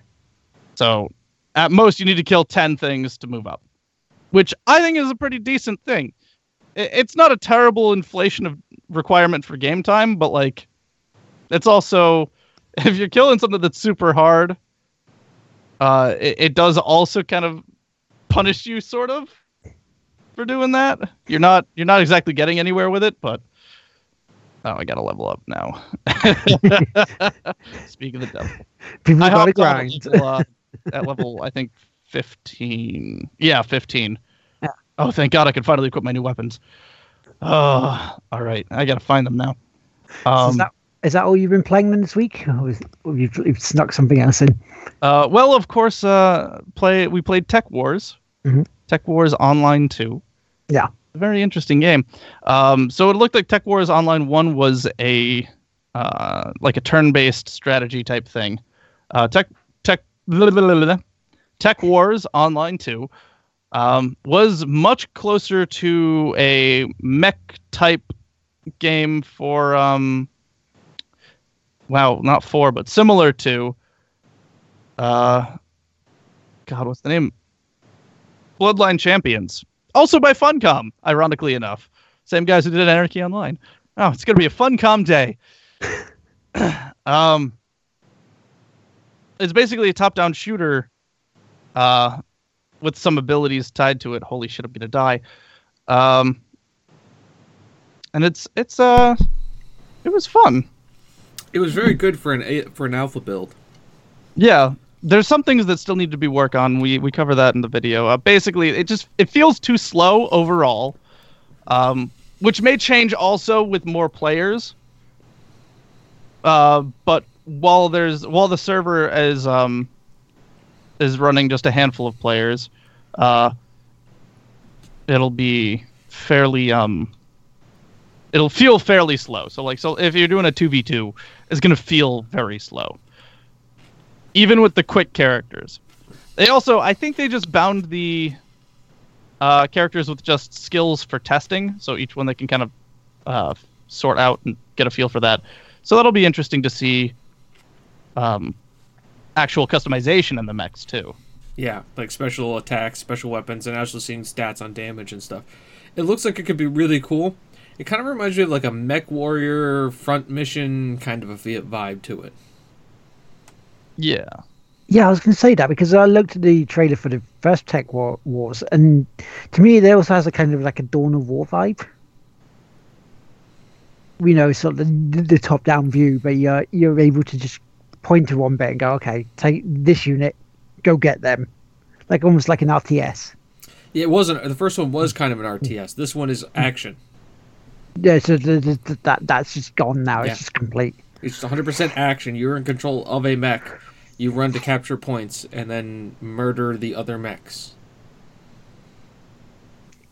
Which is good. You know, you always like murdering mechs with a mechs. Haven't done that in a while. So okay. So in that case, we shall swap over to James. James, I'll let you continue with what you've been playing. I played Tech Warriors 2 online. Tech Warriors Online 2. We've already talked about that. A lot of fun. See, with me, I'm pretty simple. Played a lot of Legend of Zelda, Breath of the Wild, because I have a Switch now, so I get to do that kind of stuff. I'm getting very far into it, And by very far, I mean I've only done 40 shrines out of 120. So a third. So a third. Ooh, you're good at math. I can do math today. It's I great. cannot. I Math, tried. Math is something I very much need. I'm actually selecting my classes for engineering on Monday, tomorrow. Ooh. So math is very important. Math is fundamental. Emphasis on fun. For me. Yeah, Zelda Destiny, because Destiny 2 comes out in 5 months and everybody's going to play with it on PC with me. just letting you all know. If you're not convinced, I will have you convinced. Well, And you've because got I need a months to raid do it. team. And it's either that or play Call of Duty. And you guys don't want to play Call of Duty. So Destiny. That's true. Yeah. I'm planning on streaming Mass Effect Andromeda on Monday, because Mass Effect Mondays. And now that there's a new patch and the game seems to be relatively playable again, I think we'll do that. Also because I've lost, like, the first major plot twist happened, and I completely lost all the video footage. So I really can't continue a YouTube series on it, and I don't want to have to go back 2 hours to play that section of the game. So we're just going to stream it. Just fuck it. Just do it live. Just do it live. Do it live! And then not? later today, I will be probably playing some Domina, which was given to us by the company. I don't have that pulled up right in front of me right now. Because they so graciously gave us a key to the game, and I will be looking into it to see how it is. It is a kind of a indie pixel-based gladiatorial combat game. Ooh. Have to check this out. Yes. Let's have a look. Let's see here. I'm just pulling it up the store page right now on Steam. It is also available on Steam for $9.99. It's done by the publisher, and the developer is Dolphin Barn. Right. So it kind of grabs the Domina phrase if a lot of people are kind of familiar with the with Spartacus series. They'll probably be familiar with this, but it kind of reminds me of the art style is what's the name of that freaking game? Crawl. No. Without seeing it, I couldn't tell you. The gods will be watching. Does anybody remember that indie game? Nope. Not a fan now. I'm sorry. I'm awful as a gamer. Wow. Because it was published by Devolver Digital. Oh. Huh? Will? Huh? Don't you know some people for Devolver Digital? I do know one or two people yet. So yeah, where are you? But no, it looks very fun. So I will be playing that as well. And that's all I've been playing. That's all you've been playing. Okay, Yep. well, I have an announcement to do before I do what I have been playing, because what I have been playing is part of this for a review that will hopefully go up on Monday. Am I putting it up on midday? Monday? If you can, please, mate. Okay. Because the embargo lifts Monday, the 10th of April, at midday our time. So I can't really talk about it. However, I will also be trying to stream it. So the game is called Captain Kaon, and that's all I can say about it until then. Until tomorrow. Until tomorrow, yeah. Because that was when a little hobo there. It's like, maybe tomorrow. I want to stream it now. Until I'll play tomorrow. a game today if I can stream it tomorrow. So we have that to look forward to. Does it suck? Is it good? We have to wait and see. So there was that. So the rest of the stuff I've been playing, I mean, I actually completed a game. I actually completed the story of Horizon Zero Dawn this week. I completed it yesterday, in fact. Yay. Oh, that game is good. Gets heavy, doesn't it? Real heavy. Oh, yeah, very, very much so. Especially the last bit. Mm-hmm. The third act of that game is intense. Because you start to see what's going on and why it happened, and then you see the ramifications of what did happen in the prelude to where you are now, and it's like, oh shit, they did that. And Keith, have you completed it? I have not played it. Then I definitely won't say what. Spoilers. So don't spoil the whole damn thing for me. You could also watch my Let's Play of it on The Game Won't Play Itself. I have all 25 videos of my entire playthrough. Wow. And because I'm only up to part 5 on it at the moment, did you do almost all the side quests, or did you just, after a while, just focus on the main story to get it done? I started focusing. Most of the side quests I have are kind of like weren't really going to advance the story that much. And to be honest, like with me, it was like I'm doing side quests because they're there and they're in the area. But then the story hit. You remember when the story hit into gear? Oh yeah. At that point, I was just like, "Fuck these side quests, man! I need to know what happens next." Yeah, because it was when Gina was playing that bit at that point. And she goes to me, you need to hurry up and finish this because I need to talk to people about it. Because it was that point when I said to you about it, and you said, well, Gina can talk to me about it. It's fine. I'll talk. So, yeah, it really does kick into gear. And it is up there with a game of the year for me. It's a slow build. It's a slow build. But once that game starts going... But here's the thing about it, though. You have other things to occupy your time while it's building, because hell, I'm now 4 trophies away from platinuming this, and the platinum is doable. It's just there's 2 trophies that I'm gonna have to go through that are fucking annoying, and that's the hunting grounds. Yeah, hunting grounds. I don't want to do them, but if I want the platinum, I've got to. I just, you know when you get those bits and you go, well, platinum would be nice, and then you look at it and go, really? Do I have to do this? So yeah, I mean that's the one thing, Keith, I would say about you might play it. I highly recommend it, and James will as well. But the hunting grounds, ignore them. Just ignore them. Unless you want to get the platinum for it. It's like, do you like timed-based skill challenges using various weapons? No. Ignore the hunting grounds. Under no circumstances do I like anything that has a fucking timer on it. See, I'm old and slow. I have carpal tunnel. I can't see very well. My butt hurts. No. It's also the hunting grounds are very at odds with the game, where like the game like is literally kind of about pacing and moving slow, and like if you're doing it right, like kind of hunting, moving slow, pacing around, finding the right way to approach a problem. That was my husband, by the way. He says hi.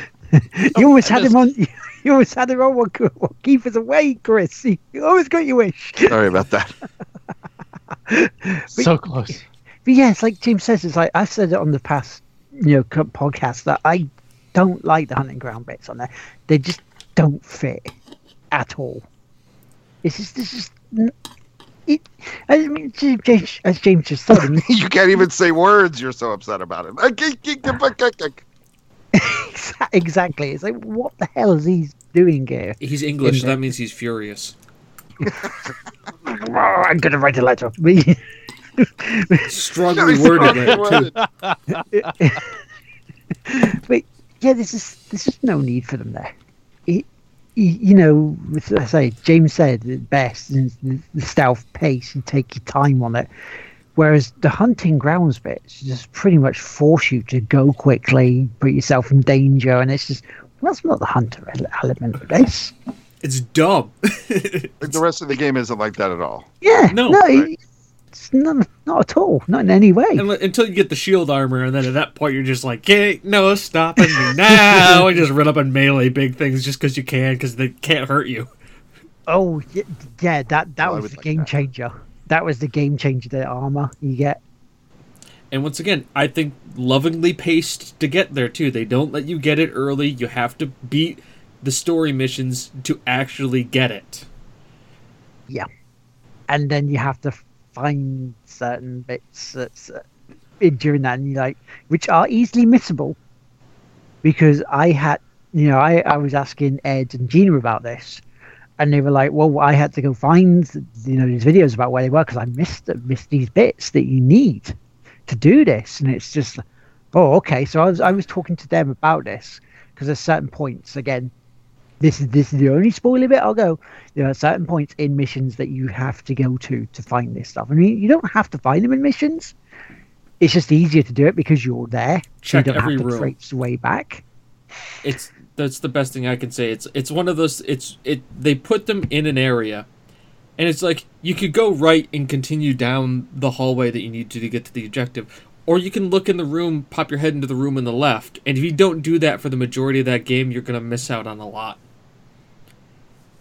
Yeah, because that game is so beautiful and it unlocks so much, and you've got collectibles on there. And you mean the first thing you go, well, what is it, like a Ubisoft game? And kind of is, but it isn't. The way they've structured it is not a case of you don't have to go to like these points to unlock the world as such. The world is open to you. It's just, it makes it easier if you do this bit, because then you can see what's there without having to just explore it. Which in that respect is better than Ubisoft's way of doing it. It's also the collectibles that you're collecting actually mean something to the world building of the world. Where it's like, in Assassin's Creed, collect these 50 feathers. Because feathers. Exactly. You can use feathers for arrows. Where Horizon Zero Dawn is, let's collect the audio logs of like people leading up to the final day, so you get to like hear like the soldiers writing emails to their families as they're fighting this guerrilla fallback war, and then you get an audio log of like the government then censoring their email to make it sound like they're winning, and when they're actually like really like having moral quandaries about what they're doing and they feel like they're failing. And it's like that's what makes you go, oh, I need to find more of this stuff, because you want to do this thing. You want to find a collectible. I mean, some of the collectibles, I mean, you've seen pictures of them, so this is not really a spoiler as such. I mean, you had this picture on there of like this look into the past sort of thing. You see, you're standing looking at this old building, and those link to the story as well. So it's it means something. And that's why the Hunting Lodge time trials for doing certain things within a minute or so to get this, it just doesn't fit. And that's why it feels like it shouldn't be there. It's such, like, the game is all about pace, and it's got this kind of like, the game is going to be played at a certain pace, whether you want it to or not. So you kind of come around to it, and it's got a certain pacing, and the Hunting Trials just change that pacing completely on its head, where everything is slow and methodical and builds up to a crescendo, and everything kind of has its moves. Hunter Trials is like, okay, try and kill all these beasts within 2 minutes using only this specific weapon and the environment. And it's like, did you really have to throw that in there for people who just want challenge time-based things because you believe that was supposed to be in that kind of a game? Who are those people? I don't know any of them.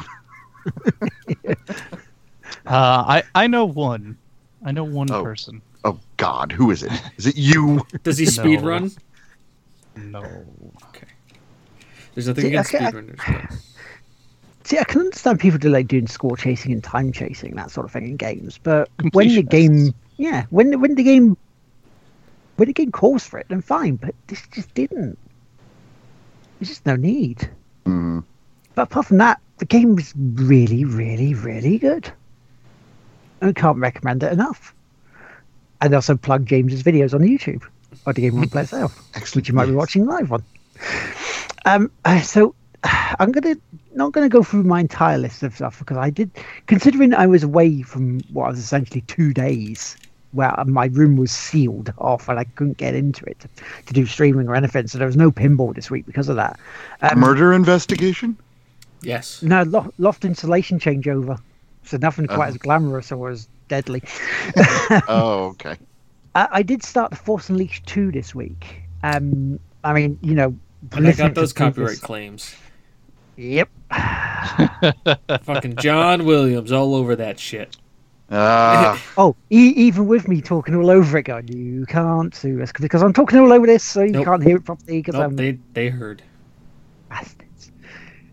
But now all they need is a 30-second segment. There was less. Yeah, I was talking complete bollocks over 30 seconds or less, or your content claim is valid. So, you know how I was just spouting bile at the first Force Unleashed because of how shit it went? Yes. Night and day different, Force Unleashed 2.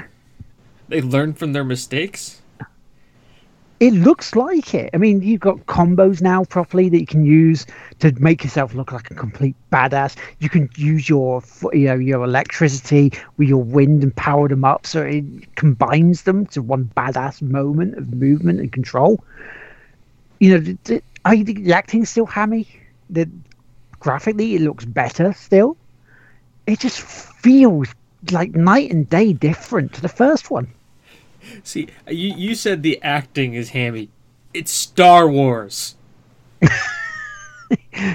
Yeah, but you take and George Lucas still owned it at that time.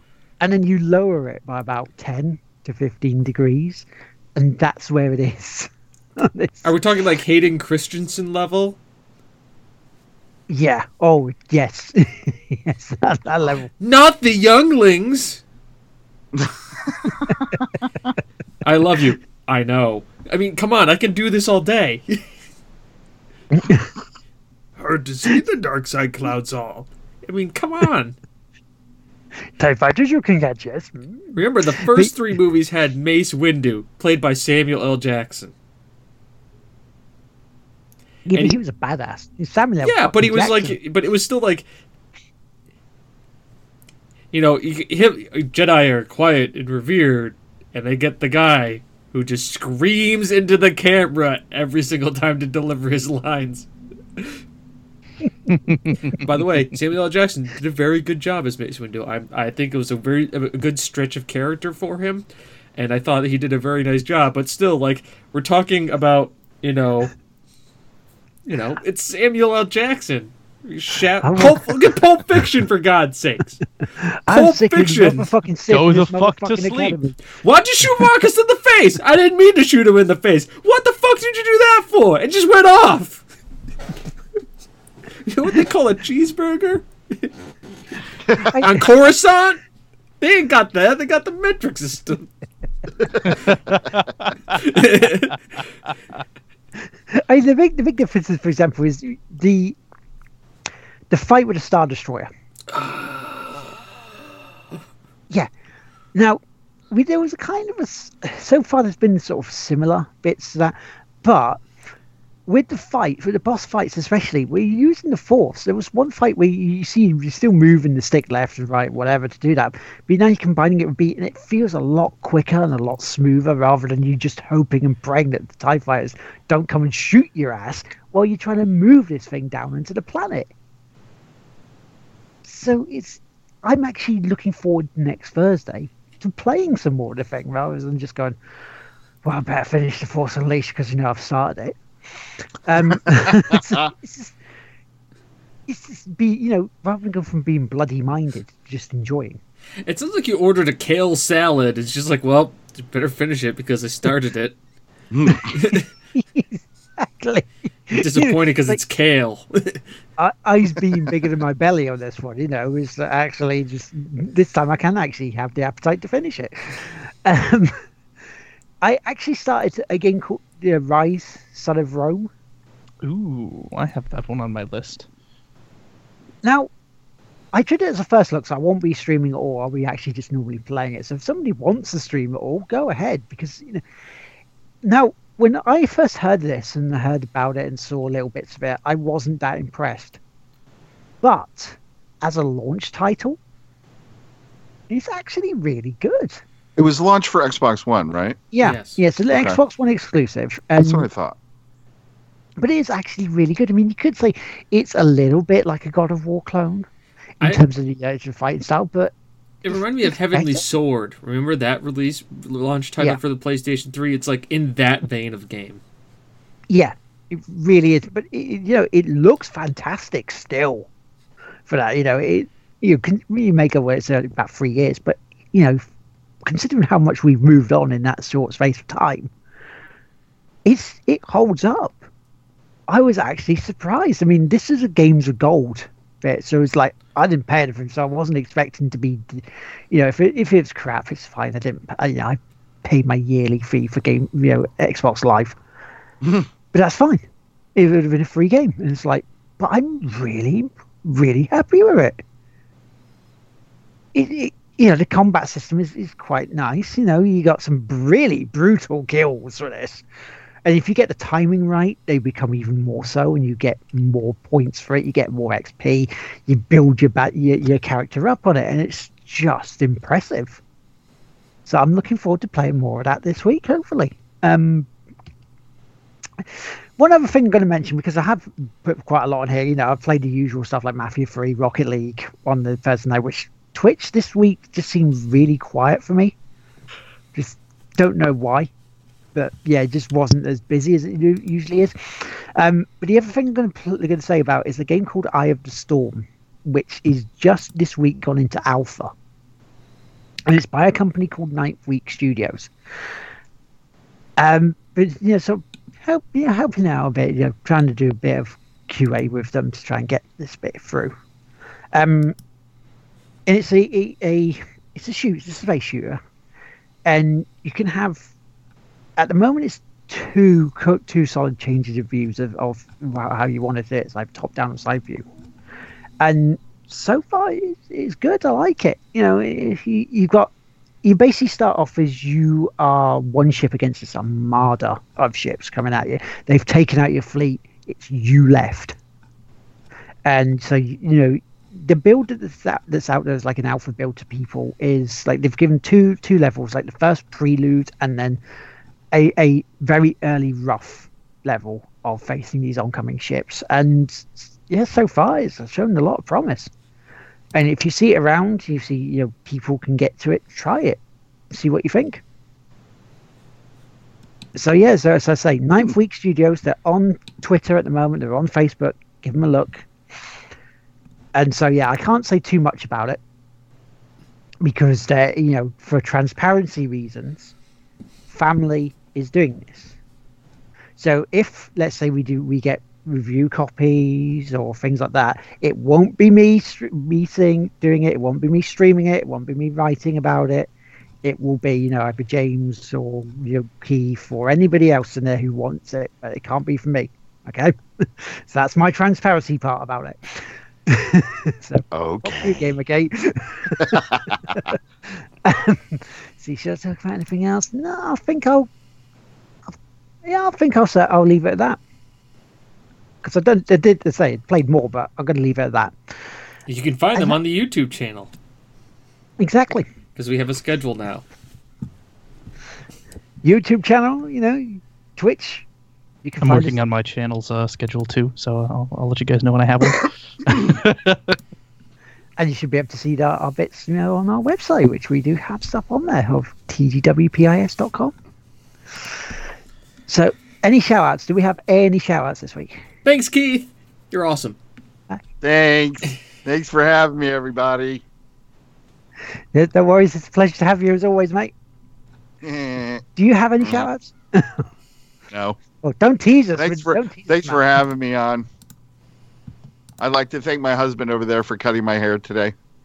I was gonna say that I'd like to thank your husband for letting you come on today. Yeah, spending almost 3 hours with us. I know, but he can still feel that I appreciate it. I will let him know. He's not paying attention to me now. He has his headphones on. Oh, now he's looking. James says thanks for letting me be on the podcast today and giving me the time. He says, "Good." Let's go. We say in return. So that's pretty much it for the show this week. We have run long. This is a long one. If you want to find us, I'll let James explain where you can find us. You're gonna get on the Google, right? So you're gonna get on the Google and you're gonna type TGWPI. Sorry, hang on. First, you're gonna turn your computer on, There's a power button usually at the front of it, all right?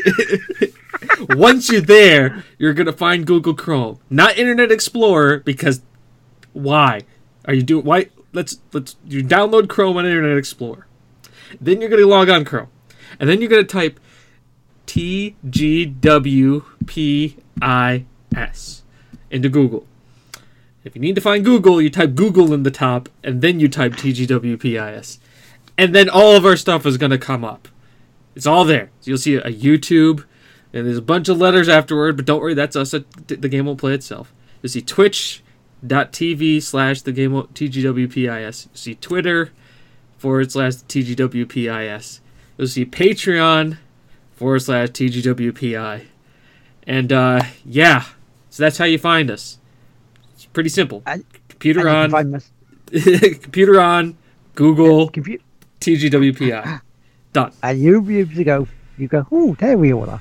And you can find me, not only on there, but you can find me on Twitch as Lord Teammaker. You can find me on Twitter as Lord Teammaker, as well as PSN and Xbox Live. But Steam, it's PSN_Lord Teammaker. Where can they find you, Keith? In New Jersey. My Twitter is Keith P. Dunn. That's it. And basically that's it right now. That and hanging out with you stiffs. You stiffies. Are you moving away from Facebook for a moment? It's like, that's far too political.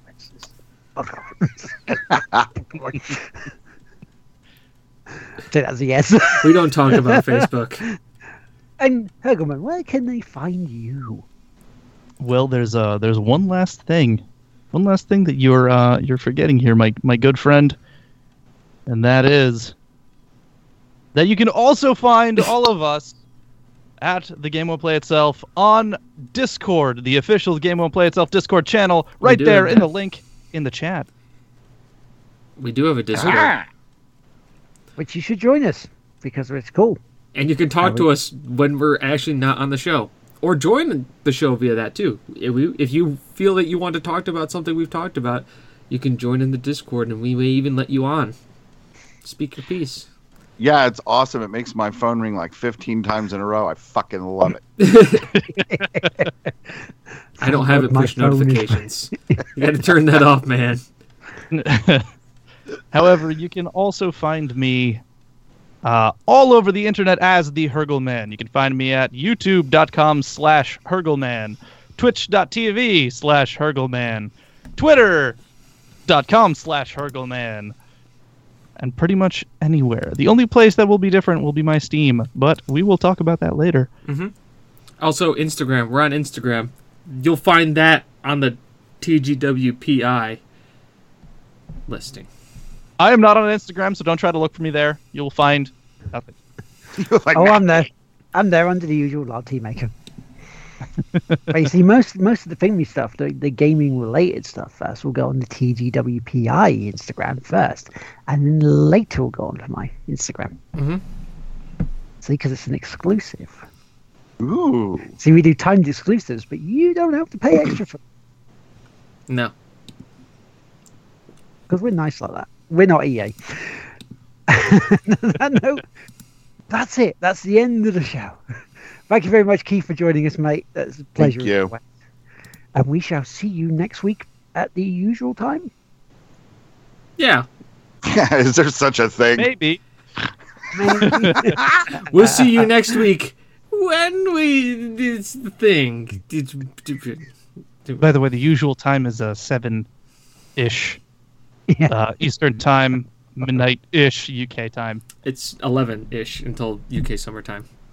Oh, we've kicked in with that one a couple of weeks Oh, ago. I didn't know that even existed. So, yeah, no, we decided to go, we leap forward 2 weeks after you guys, and then we sort of fall back about a week or two before yours as well. So our summertime is less than yours. So you get more. We get more sun because we need it. Anyways. We're closer to hell. Bye. Well, the devil did go down to Georgia.